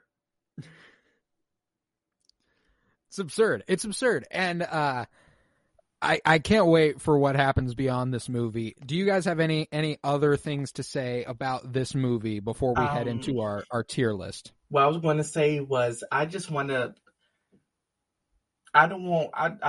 to ever experience seeing a big ass Celestial in the distance from Earth. The way that looked too real. Like, of course you could see the atmosphere before you, because that's why he looked all the way he looked. But like, that will scare my biggest fear is like seeing like big planets and stuff, or the moon big as shit close to Earth, because that scares me. But seeing that would just freak me out. I'm like, Star Wars fans have had this for years because of fucking the Death Star. If you see the Death Star pop up outside your atmosphere, you know it's wraps. And whenever you see Arishem pull up like that, I was like instantly taken to Rogue One with the Death Star popping up outside the atmosphere. I loved it so much. And all the Star Wars references. That fear literally took me back to when one time my friends was hosting a party at the edge of the street and I left. And it was like, Aurora, your mother outside. And I was like, how she look? She looked mad. That's what it brought me back to. You were like, that just looks scary as shit. I'm gonna get my ass beat type shit. Yes, I looked pissed. I'm trying to think like anything left on the movie, and I just have one question, but it might sound stupid. Go for it. Shoot. In Eternal, Icarus. He did? Is he really dead? No. Okay. None of them are. Because of the giant fucking memory bank we are shown from the Celestials to Cersei. Thank you. Like, every time one of them died, okay, on the second watch, like the first watch, I'm like, dang, they're dead. Like, that sucks. But the second watch, I'm like, they can all just get their bodies and memories back at any time they want. What's crazy is that if there is any single one of them who would be dead, it probably would be Icarus. However, like I'm pretty confident that Ajax at the very least will be in some way reincarnated. Especially now that the Eternals have knowledge of the World Forge. Like if they can find their way to the World Forge and we can see them actually figure out how to use it, like how Phastos could probably figure out how to use that thing. That's what that orb's for, to get them there. Yeah. Like they need celestial power, and that's the only celestial power or like way that they can get celestial power is through that orb. Oh man. Yeah, this is I'm excited for the future with the Eternals. I am too. And last thing we should touch on here, if you guys have nothing else, is the second post-credit scene. Wherein Dane Whitman sees the ebony blade laid out before him, and he's being real hesitant to grab it, and we see this effect on the sword sort of crawl over itself to try and get to Dane's hand. And I don't know if you guys thought that looked familiar, but boy, oh boy, does that resemble a fucking symbiote. That's what I was thinking. Like a Venom type beat.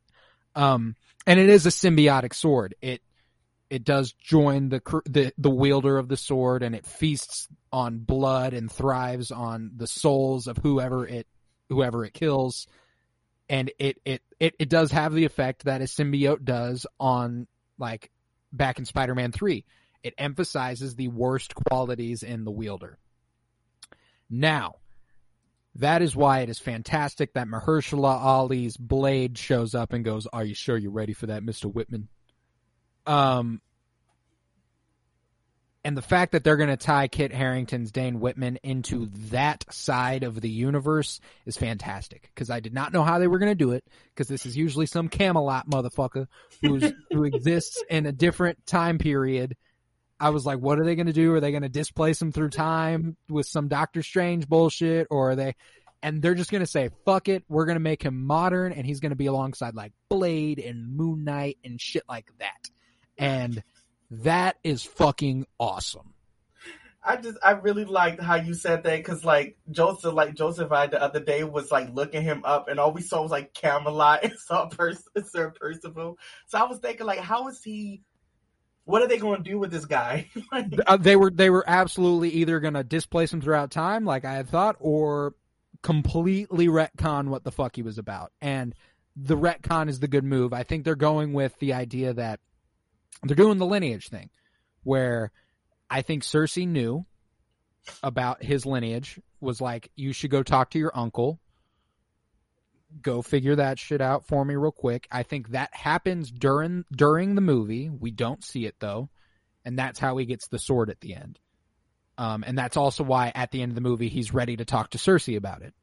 I think that throughout this movie, he did go and seek out his uncle.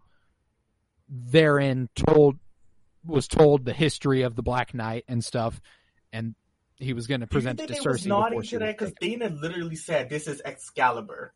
Like, well, Excalibur is interesting because Excalibur, wielded by Arthur, is a different sword than the Ebony Blade. Oh, I know. I was just saying, like, the Camelot thing with. Oh yeah, like I think they were alluding to the fact that, like, those events happened in this reality. Therefore, Dane Whitman's lineage goes back to alongside Arthur with Sir Percival and Merlin the Great, Curse Sword. To be damned, basically. And this like, one final question, I swear I'm done. Do you think there's anything that Eternals don't know on Earth? Like, they don't know, like, there's secrets? Or do you think they just know everything? Like, that's interesting. Like, how familiar are they with the existence of, like, S.H.I.E.L.D.? Like, prior that's what I was just going to bring up. Like, prior to their unveiling to the world, did they know S.H.I.E.L.D. existed? Those are fun little quandaries there. And really, there's no way to tell. I think it's fair to say that they are far and away, like, Sprite is going to dominate her classes.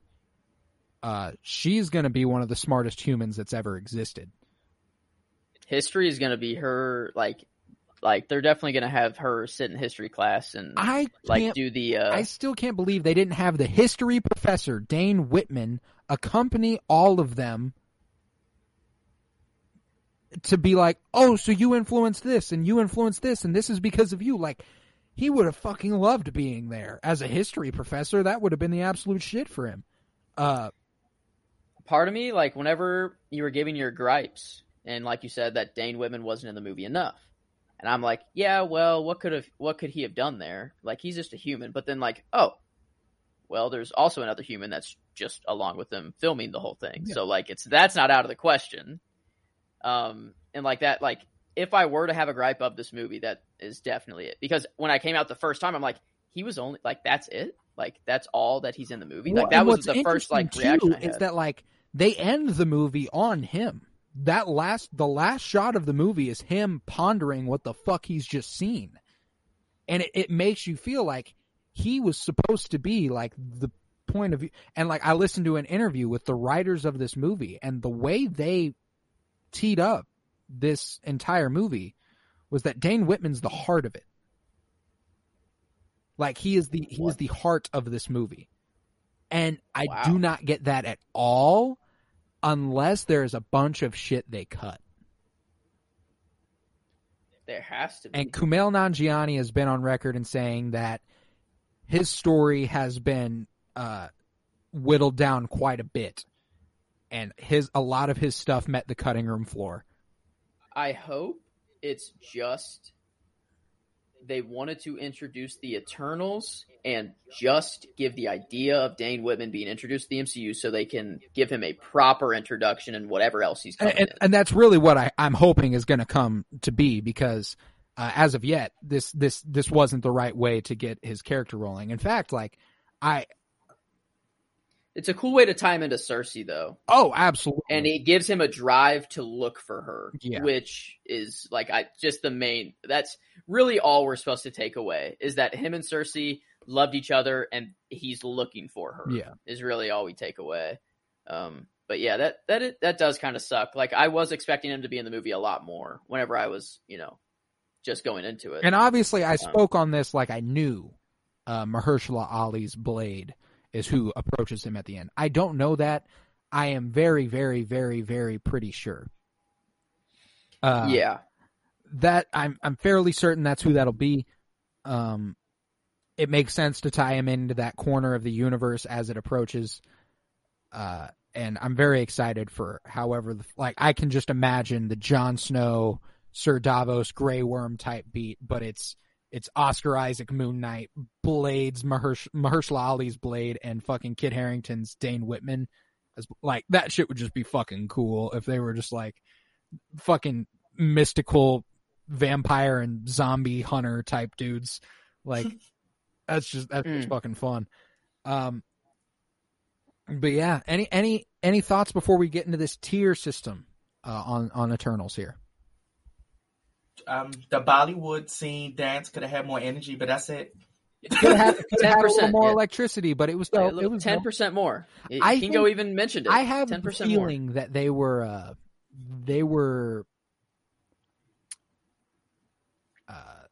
catering to Kumail Nanjiani's dancing abilities with the because he didn't really. He had the smolder going on. He was a little stiff.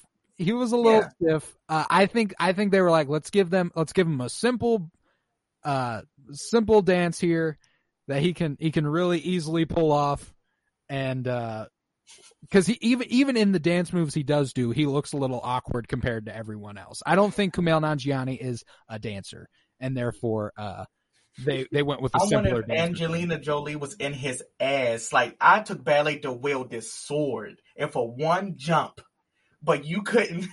I want to talk about one more aspect of the movie. Thank you for mentioning Thena one more time. Yes. My favorite parts of this movie was every time someone got to fuck with Icarus. Like, whenever Icarus and Thena are battling on the Domo, and he's like, "You never had to fight me, Thena," and she's like, "Yes, but I always wanted to."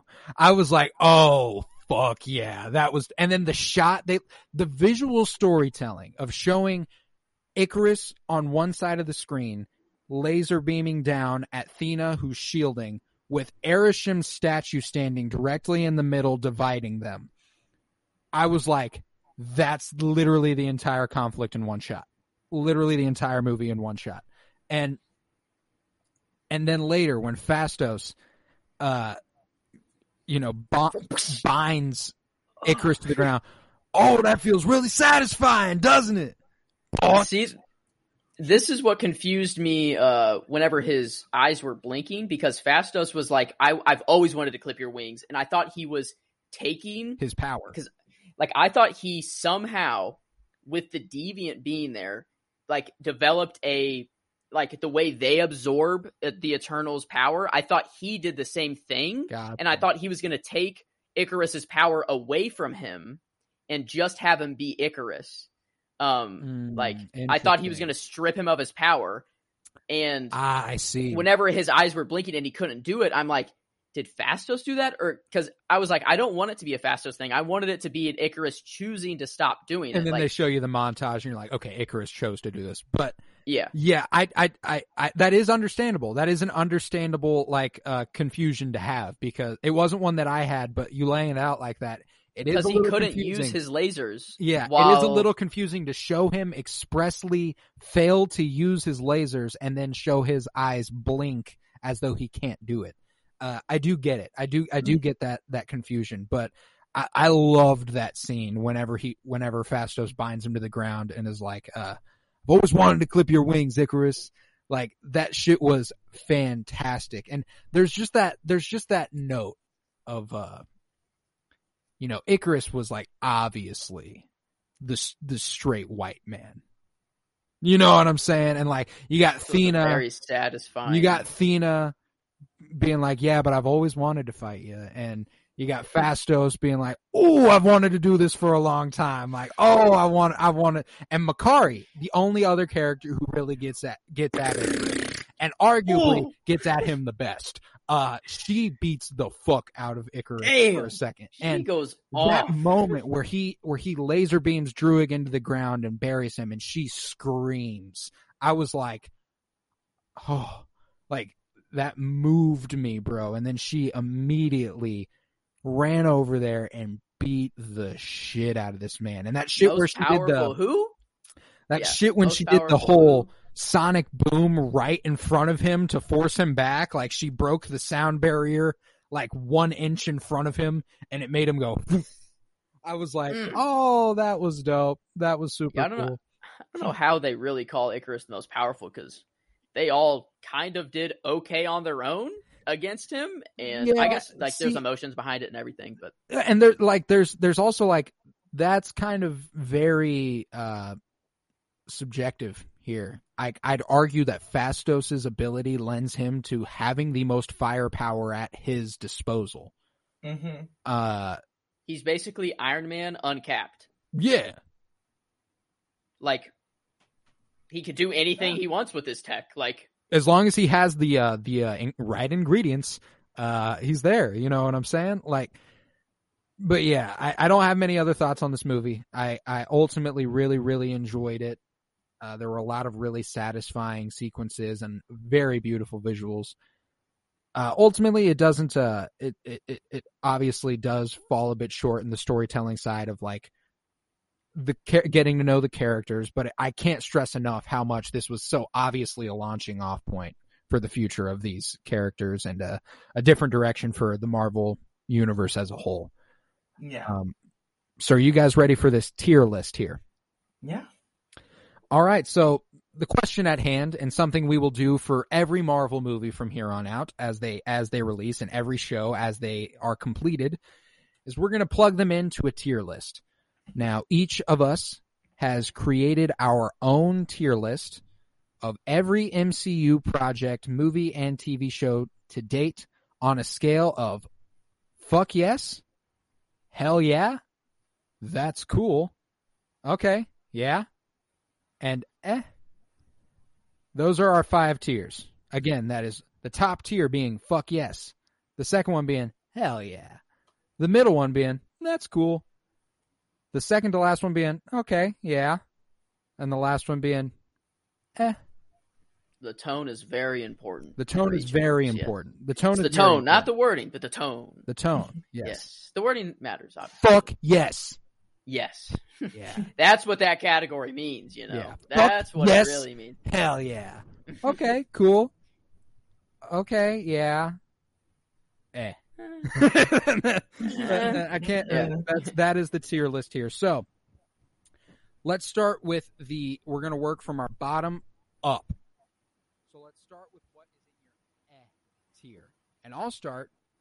I only got one in my tier, and it is Incredible Hulk. All right. Cool. There was one that almost made it there in that tier alongside, but I was like, God, do I really hold that to the same standard as Incredible Hulk? And no, it ultimately ended up being that one thing was applicable to F for me, and it was that. So, what do you guys got in the category? I'll start with Joe.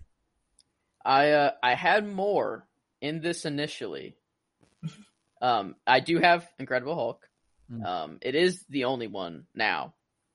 I started with, there were 4 movies total there. Ooh, this is going to be interesting. I had one movie and one show. Aurora, what do you have in the S? I have Incredible Hulk and Thor Dark World. Ooh, both of them. Coming out swinging with both Thor and Thor the Dark World. That's understandable. I get that for sure. I was close to putting Dark World down there. That was the only other movie that I was considering. But then I was like, okay, yeah. That's ultimately what you ended up doing. You went, okay, yeah. Yeah. I was like, it was okay. Yeah. Exactly. Yeah. Exactly. So we move on to the okay, yeah tier, where I have included Iron Man 2, Ant-Man, Captain America the First Avenger, Iron Man 3, Thor the Dark World, and Loki. And Loki was the show that I had in the tier before I moved it up to okay, yeah.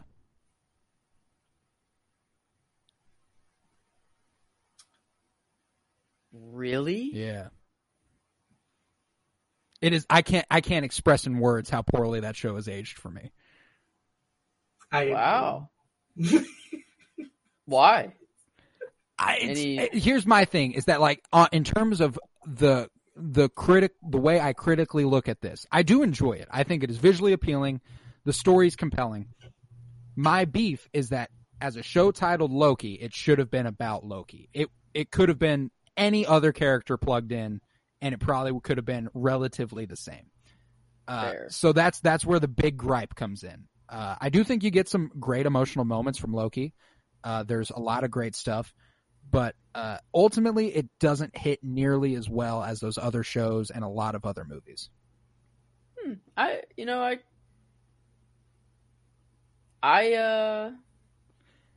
have a show until my shows are pretty high. Yeah. I hold these shows in pretty high esteem, but Loki is my lowest ranking show. Interesting. And here's another thing. I wouldn't have guessed that. I want to preface this also with, I like all of these. All the okay yeahs that I just threw out. Iron Man 2 and Iron Man 3 and Ant-Man and Captain America the First Avenger and Thor the Dark World. I enjoy those movies. They're just not the best movies in the MCU. The only other one that I think was kind of when I got around to it and was like, damn, can't believe that's down there, was Captain America the First Avenger. But ultimately, I felt very good about that. Just in comparison to what's to come, it just doesn't stack up to me. But yeah, and for the rest of this, if you have Eternals plugged in anywhere, go ahead and wait until we're done with all the tiers to say which one you're going to plug it into. Okay. But okay, yeah, go ahead, Joe. What do you got in your okay, yeah? Okay, yeah. I'll start with the ones that you had as well. I believe you had both the first Thor and the second Thor. I did not have the first Thor. Never mind. So I have the first Thor in there. Gotcha. First and second, I have Iron Man 2, Iron Man 3. I have Ant-Man. I also have Ant-Man and the Wasp down there too. It was just kind of the real, like, what made me do most of these things. There were a few movies and shows that I'm like, I know this is going there, like, to get my baseline. Yeah. And then I started to fill it in, and like looking at Ant-Man and the Wasp, looking at the tier above, I'm like, I can't like put it. I can't like, I don't know. That's how I did. Like, that's how I did everything. It's like I can't put it with those movies. I feel that. I feel that. Both of the Spider-Man movies are in here. Okay, I appreciate that. I appreciate that. This is interesting because what this is telling me is that we hold certain movies in the exact same esteem, but on different levels, which is really interesting. Yeah, that's both Iron Mans, 2 and 3, not 1. 2 and 3, Thor 1 and 2, Ant-Man and the Wasp, and then both Spider-Mans is my okay. The Spider-Man movies, like, I had them a tier up from where they are now, but then looking at the movies that it was in the tier with, I'm like, I did not enjoy these. I did not enjoy the Spider-Man movies as much as these ones in this tier. So I feel that. There's my okay. All right. Yeah. Okay. Aurora, what you got next? And I have both Ant-Mans. All right. I have Iron Man 3 and 2. Gotcha. I have Captain Marvel, but because it was good to watch, I just didn't.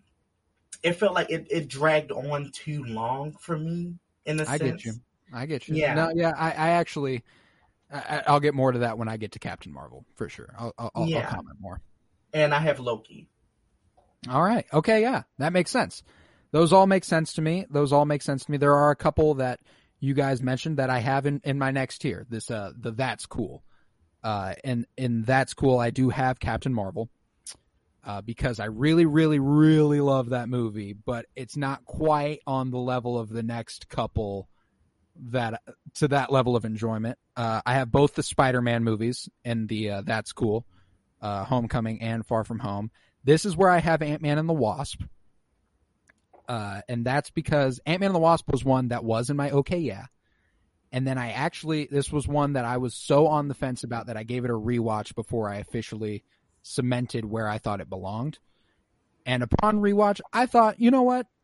I'm going to throw that in That's Cool. And obviously, another thing, beyond the release of Eternals, like when we do this again, when Spider-Man No Way Home comes out, all this is subject to change. If the way you feel about these movies evolves, it doesn't have to remain the same. It doesn't have to remain the same exact list. You can move this to be however you're feeling about the movie at the time. So, in the moment, I was like, Ant-Man and the Wasp, I'm gonna throw a That's Cool at it because you know what?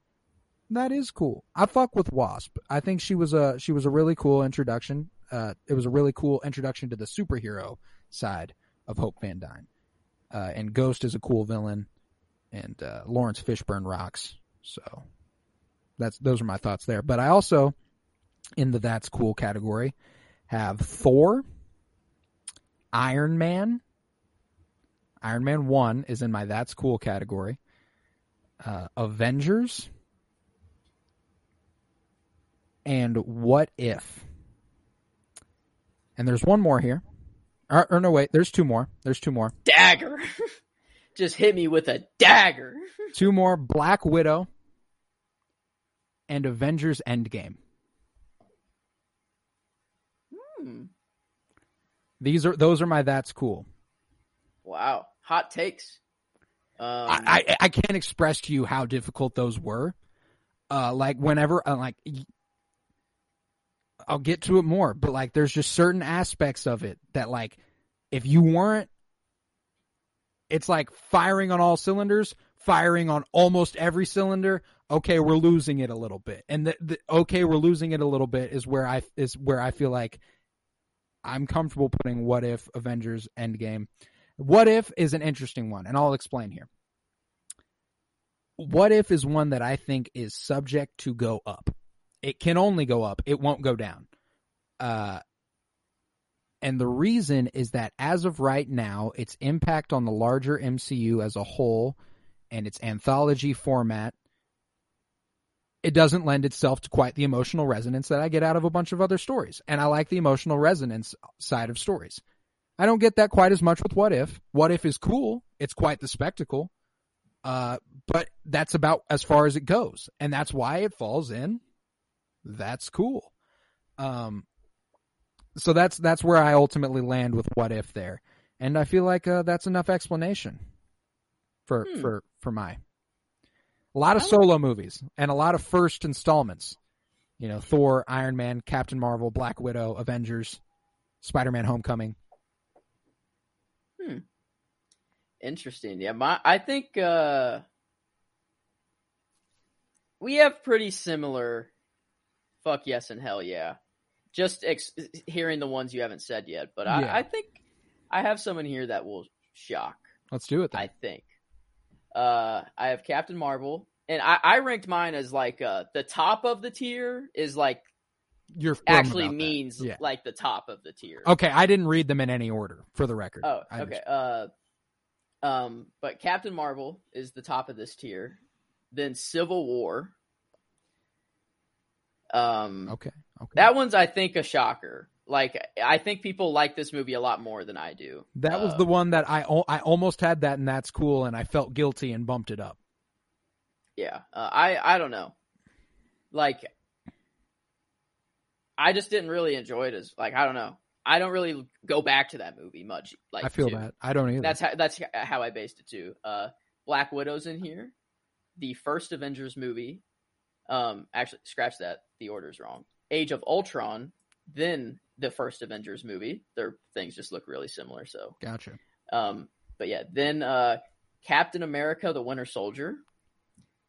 Captain America: The First Avenger. I'm just not a Cap guy. I know. This is the shock part. I'm not a Cap guy. No, I mean, I get that, but like the Winter Soldier and that's cool. It went as far down as that's cool. When looking at my other that for movies, me so far is the biggest shocker on anybody's list is that Winter Soldier is as low on this tier list as it is. That one, it was hard. That's my favorite Cap movie out of all of them. Out of Civil War, out of the first Avengers. I guess you have knocked out all the Cap movies already. Yeah, every Cap movie is in. That's cool for me. Okay.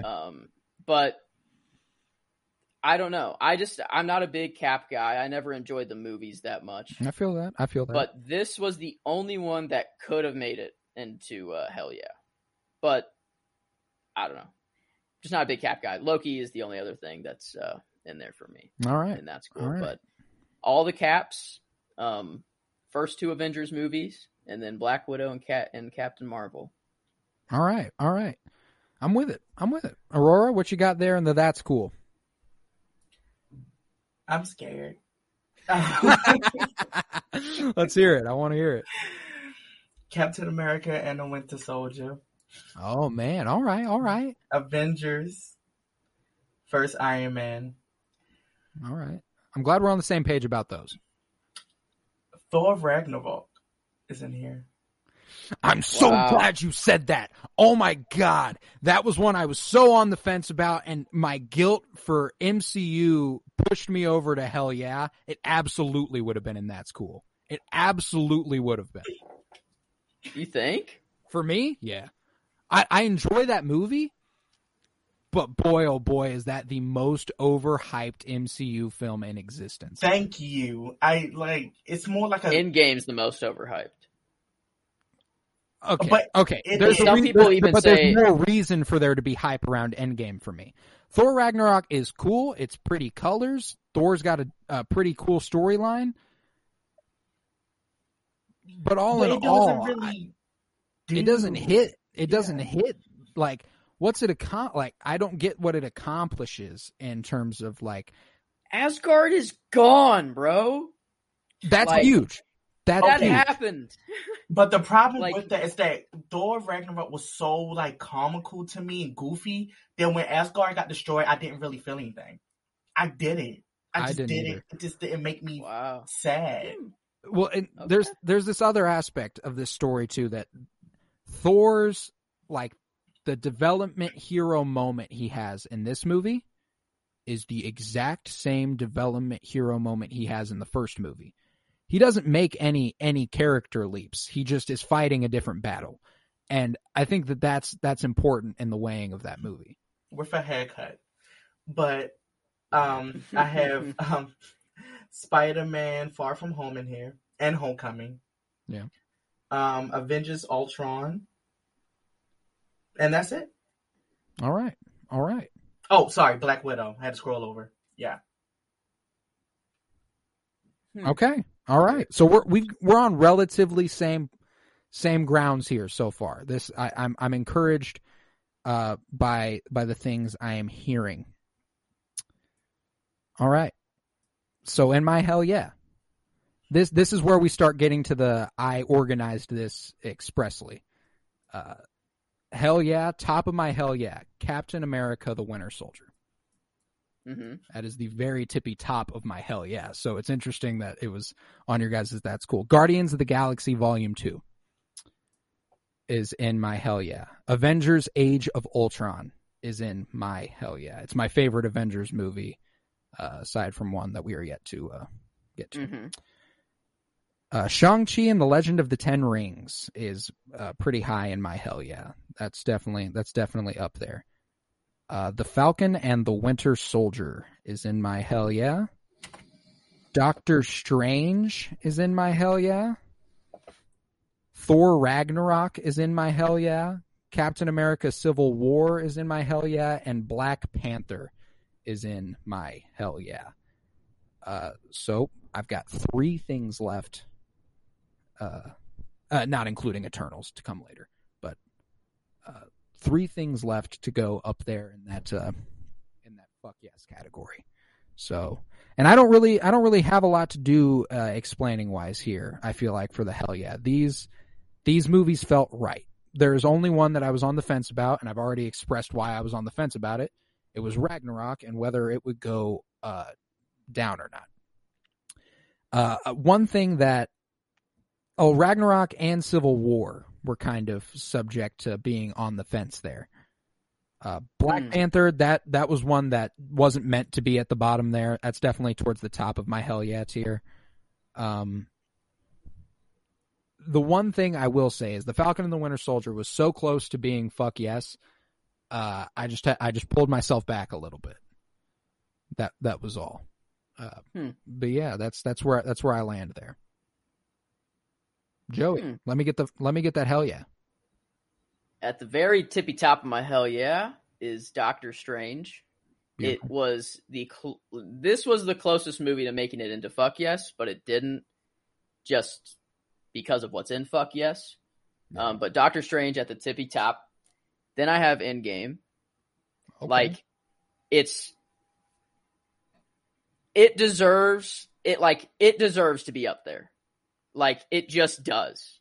Like, I can watch that movie 500 times. I'll never get tired of it. Okay. I could watch the other one way more. But, we'll get there. Black Panther, number 3. Shang-Chi, number 4. Guardians of the Galaxy, Volume 2. Falcon and the Winter Soldier. Love the specificity. Yeah. And then WandaVision is in my hell yeah. Was the only other show that could have bumped it up. And then Thor Ragnarok is at the bottom of my hell yeah. So my Thor Ragnarok, like, I like Thor Ragnarok. Was verging on that school. I guess, yeah, it was also. So I guess I wasn't as far away as I thought. Initially, I put Thor Ragnarok in fuck yes. I did. And then I filled in the rest of fuck yes, and I'm like, Thor Ragnarok doesn't belong there. And that's ultimately that was ultimately how I came to my conclusion as well, is I was like, Thor Ragnarok kept falling because I kept putting movies that I was like, well, I like that a lot more than I like Thor Ragnarok. I'd watch that again before I'd rewatch Thor Ragnarok. Don't get me wrong, Thor Ragnarok is a fun movie. I really, really enjoy it. But there's just plenty of movies that it's just not as good as. But yeah. Aurora, give us your hell yeah. So I didn't do all that order stuff, but I feel that. So I have Avengers Endgame.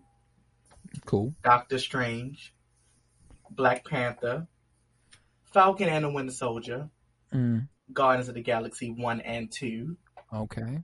the first Captain America movie because it Okay. has Tommy Lee Jones in it, and I Mm. love him. He does have quite the role in that movie. He does a really good job. Yes, the whole it's like the way that Tony's father and all that stuff. It was really And good. I mean, like Stanley Tucci in the role of the guy of the doctor who believes in Captain America and is like, this is, I love that too. There's really good elements of that movie. It's just that like I just reflect on it a little bit, like a little dull. Like I don't know. I can get it. It's just some reason seeing that when I was very young just stuck with me. I feel you. And also Captain America Civil War, which I call Avengers Civil War because it's only missing 2 people. It's Avengers 3.5, baby. Come on. Mm-hmm. Or 2.5. Okay, let me scroll over here. I don't have anything else. 1 second. Our hell yeahs are pretty similar. Yeah, we're all floating in the same territory, which is encouraging to hear that like there are only a couple outliers. That's it. All right, so let's get into this fuck yes. It sounds like I have the least in my fuck yes with 3. Is that right? Do you guys have more than 3? I have 4. 3 movies, 1 show. Yeah, I have 4. All right, I have 3, and my 3 are Infinity War, Guardians of the Galaxy, and WandaVision. And the only one I feel like justifying is WandaVision. This is one that didn't make the leap because of critical acclaim, but rather just like it was the first MCU TV show, first one that we sat down to watch week after week and discuss on the podcast. It'll hold a special place in my heart for a pretty long time, I think. And the way that it made me appreciate Wanda and Vision's stories as a whole, holy shit! It's just one of my favorite TV shows I've ever watched. And then I'll elaborate on Guardians of the Galaxy a little bit as well, just because what we said all about Eternals earlier can also be said for the Guardians of the Galaxy, but actually enhanced because there's less of them and more of an opportunity to develop their stories. They were taking a big fucking swing. They knocked it the fuck out of the park. Yeah, they did. It belongs up there with Infinity War. So, Joe, let me hear your fuck yes, and I'm glad to hear that we have a couple in common here. The 2 we do have in common is Infinity War and Guardians of the Galaxy. Yep. Infinity War, obviously so. Guardians of the Galaxy, the soundtrack alone puts it in fuck yes for me. And everything on top of it is just icing on the cake or the cherry on top, whatever. My other movie is Iron Man 1. Okay. I just love that movie. Yeah. There's a reason they put that movie in IMAX. It's the only movie that's like the only one that they put in IMAX that's like pre-2019. Yeah. Like I don't know, I could be very wrong on that, but like there's a reason they put Iron Man 1 like in that section, like with the IMAX movies. That movie, like that's what started it all for me. I loved Iron Man. At the time I loved Elon. He's in Iron Man 2, I know, but like it's the inspiration. Yeah. So like Iron Man was my shit. He was my guy, technology. I'm an engineer. Like it's right up my alley. Iron Man 1, I could watch that movie 500 times. I can never get tired of it. I feel that. Critically, it doesn't belong there. Like it's your WandaVision for me. Yeah. Yeah. It's like I would not love the MCU without Iron Man 1. Fair. It's as simple as that. And my last thing is What If. What If is my favorite. Will be like it already is my favorite thing that Marvel's like ever released. It's my favorite concept. Like they did it in the comics, and I'm so glad they're doing it in a show. It's my favorite concept of Marvel, and it just leads to cool stuff. And I understand your point of like there's no you don't get the emotional background, with these characters that only last an episode or so. But that's like the content I love is I don't have to get fully invested. I'm just here to experience this content. I feel and that's all it is. It's just Marvel having fun. Like that's what the show is Marvel having fun. Oh, and it's absolutely fun as hell. There's like, and there is emotional resonance, you know, like I don't want to say that there is none, you know, I mean, like I think to episode 4 where what if Doctor Strange lost his heart instead of his hands? That's one of the most devastating episodes of television I've ever watched in my life. Mm-hmm. So there's plenty of emotional resonance to be sure. It's just, it's a matter of how much I already cared about those characters and seeing that emotional resonance as it applies to the future. And you don't see a lot of that coming in What If. So I do absolutely get having it this high, because it really is, concept wise, one of the most fun things to ever exist. More of a hell yes, but the Ultron for me is what kicked it into the fuck yes. The fuck yes. It was what I was asking for so long. It's true. Just to get anything Ultron, and they gave me exactly, like, they gave me more than I could ask for. I was like a little kid on Christmas watching that episode, both of those episodes, mainly episode 7 though. Like, whenever Ultron he just won. I'll stop because I know I can just go on for hours about Ultron, but that's why it is in fuck yes for me. All right. I dig it. Aurora, where is your fuck yes? Where you lying? Infinity War, because that was naturally the first, like, I think Marvel project where I was actually scared for my characters. Yeah, that's Infinity true. War for that reason. WandaVision, because I literally did not care about Wanda MCU wise until that. That propelled her. And plus, we talked about this. Yeah. Like that makes you realize how great of a story both Wanda and Vision have had through the films, because they fall on the back burner as you're watching the movies, but then you get to that show and you're like, holy shit, they've been there the whole time doing all this great shit on screen. Like, you really get to appreciate them because of WandaVision. Yeah. And What If, because of the fact that I did not know that show was going to lead to an actual thing. Like, it actually led to a big battle and story. Like, all of these was going to go along with each other. That fucked with me. And plus, Marvel Zombies and Doctor Strange.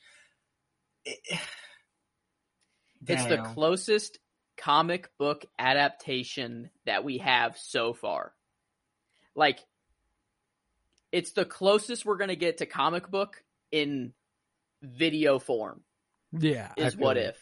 And I think that's just why I love it so much. It's like literally just from the writing room, it's just like, it's all fun. Like, if you watch the making of What If, like they were just having fun with it. Like, the what if and then the then what, like, they just had a crap ton of them and just running through them. Like, that would be my dream job. Like, just to be on the Marvel squad and be like, oh, what if Ultron won? And then I get to write all of the details and how Ultron wins. Yeah. Like, I could do that. But I just, I love that show so much. I cannot wait for season 2. Like, that is a fucking goodie. I might be more stoked for season 2 of What If than No Way Home. Like, and I'm stoked for No Way Home. So, like, yeah, that's saying something. What so that leaves one last thing in your fuck yes, right, Aurora? Yeah. And that's Shang-Chi. Okay, I'm so glad that's there for you. You know, I think you hit me after Spider-Man No Way Home. You're going to see Shang-Chi chilling right up there next to Infinity War and Guardians of the Galaxy, because that's my favorite origin film in all of the MCU. There's no doubt. I've already watched it like 2.5, almost 3 times since it's been on Disney Plus. I watched it like 4 or 5. Damn, bro! Like, it's too fucking good. I'll never stop loving that movie, and I think the only reason it's in Hell Yeah is just I didn't want any recency bias to play in, so I just put it there. But like, same. I think it truly does deserve. I think you hit me up in a month. That's a fuck yes. It definitely will be. Shang-Chi is just fantastic. So, with that, where does Eternals lie? In your tiers from fuck yes, hell yeah, that's cool, okay yeah, and eh. I'll start. I enjoy it more than the Incredible Hulk. I'll say it's definitely not an eh. Okay, good. Certainly not an okay yeah. either. I enjoy it more than Ant-Man. I think that's safe to say. That's cool. Now we're getting warmer. This is more the territory where it feels like we're getting there. You know, I mean, Avengers, you got that origin film with all these characters we know. It rocks. Yeah. But I'm going to tell you, I like Eternals a hell of a lot more than I like Avengers, and that's why it's going straight to hell yeah, baby. I don't think this is one that will go up either. And I don't think it's one that'll go down. This feels like a staple of the hell yeah tier. It just fits right in there next to Shang-Chi and next to Guardians of the Galaxy Volume 2. Like, it just feels right having Eternals in that hell yeah category. I'm literally on the same exact page as you, so I don't know what else to say, but I love this movie. It'll just be like a timeless movie that I'll go back and watch just for how fun it is. I love these characters. And I don't think it makes it into fuck yes ever. I don't think it ever drops down. Like, I truly do think, like, I don't know. This movie was just great, and I can't wait to see what they do with these characters in the future. So I'm right there with you.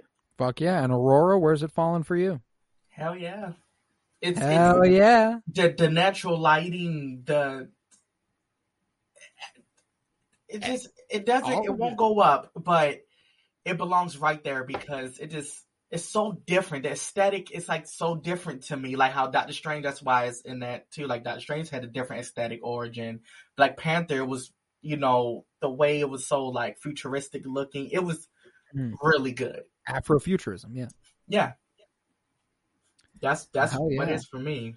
It definitely falls into that hell yeah category. I'm 100% with you. And shit, guys, I think that'll be that here on this this monstrous epic pod for the Eternals. Only fitting that it would go almost the length of the movie. That makes perfect sense. There's so much to talk about here, and frankly, I'm fairly confident we didn't hit it all. But shit. Last thoughts on Eternals. I think I'm speaking for all of us when I say really, really enjoyable. Did it have its flaws? Absolutely. Is it the worst, critically the worst movie the MCU's put out? Absolutely fucking not. Absolutely fucking not. Don't get that aspect of this whole release at all. It is a hell yeah. And with that, that concludes the 144th episode of the Penny Bloom podcast. It was I, Colton Robertson, and I was joined today by a couple of my favorite Marvel comrades. Aurora Carter, thank you very much. Thank you for having me. Even though I'm sick, I love this pod. Oh, I'm so glad you were willing to tough it out with us to join this conversation, because as I've said, the last couple movies we've discussed, you've become one of my favorite people to discuss new Marvel movies with. Right there alongside Mr. Joseph George. Thank you very much, homie.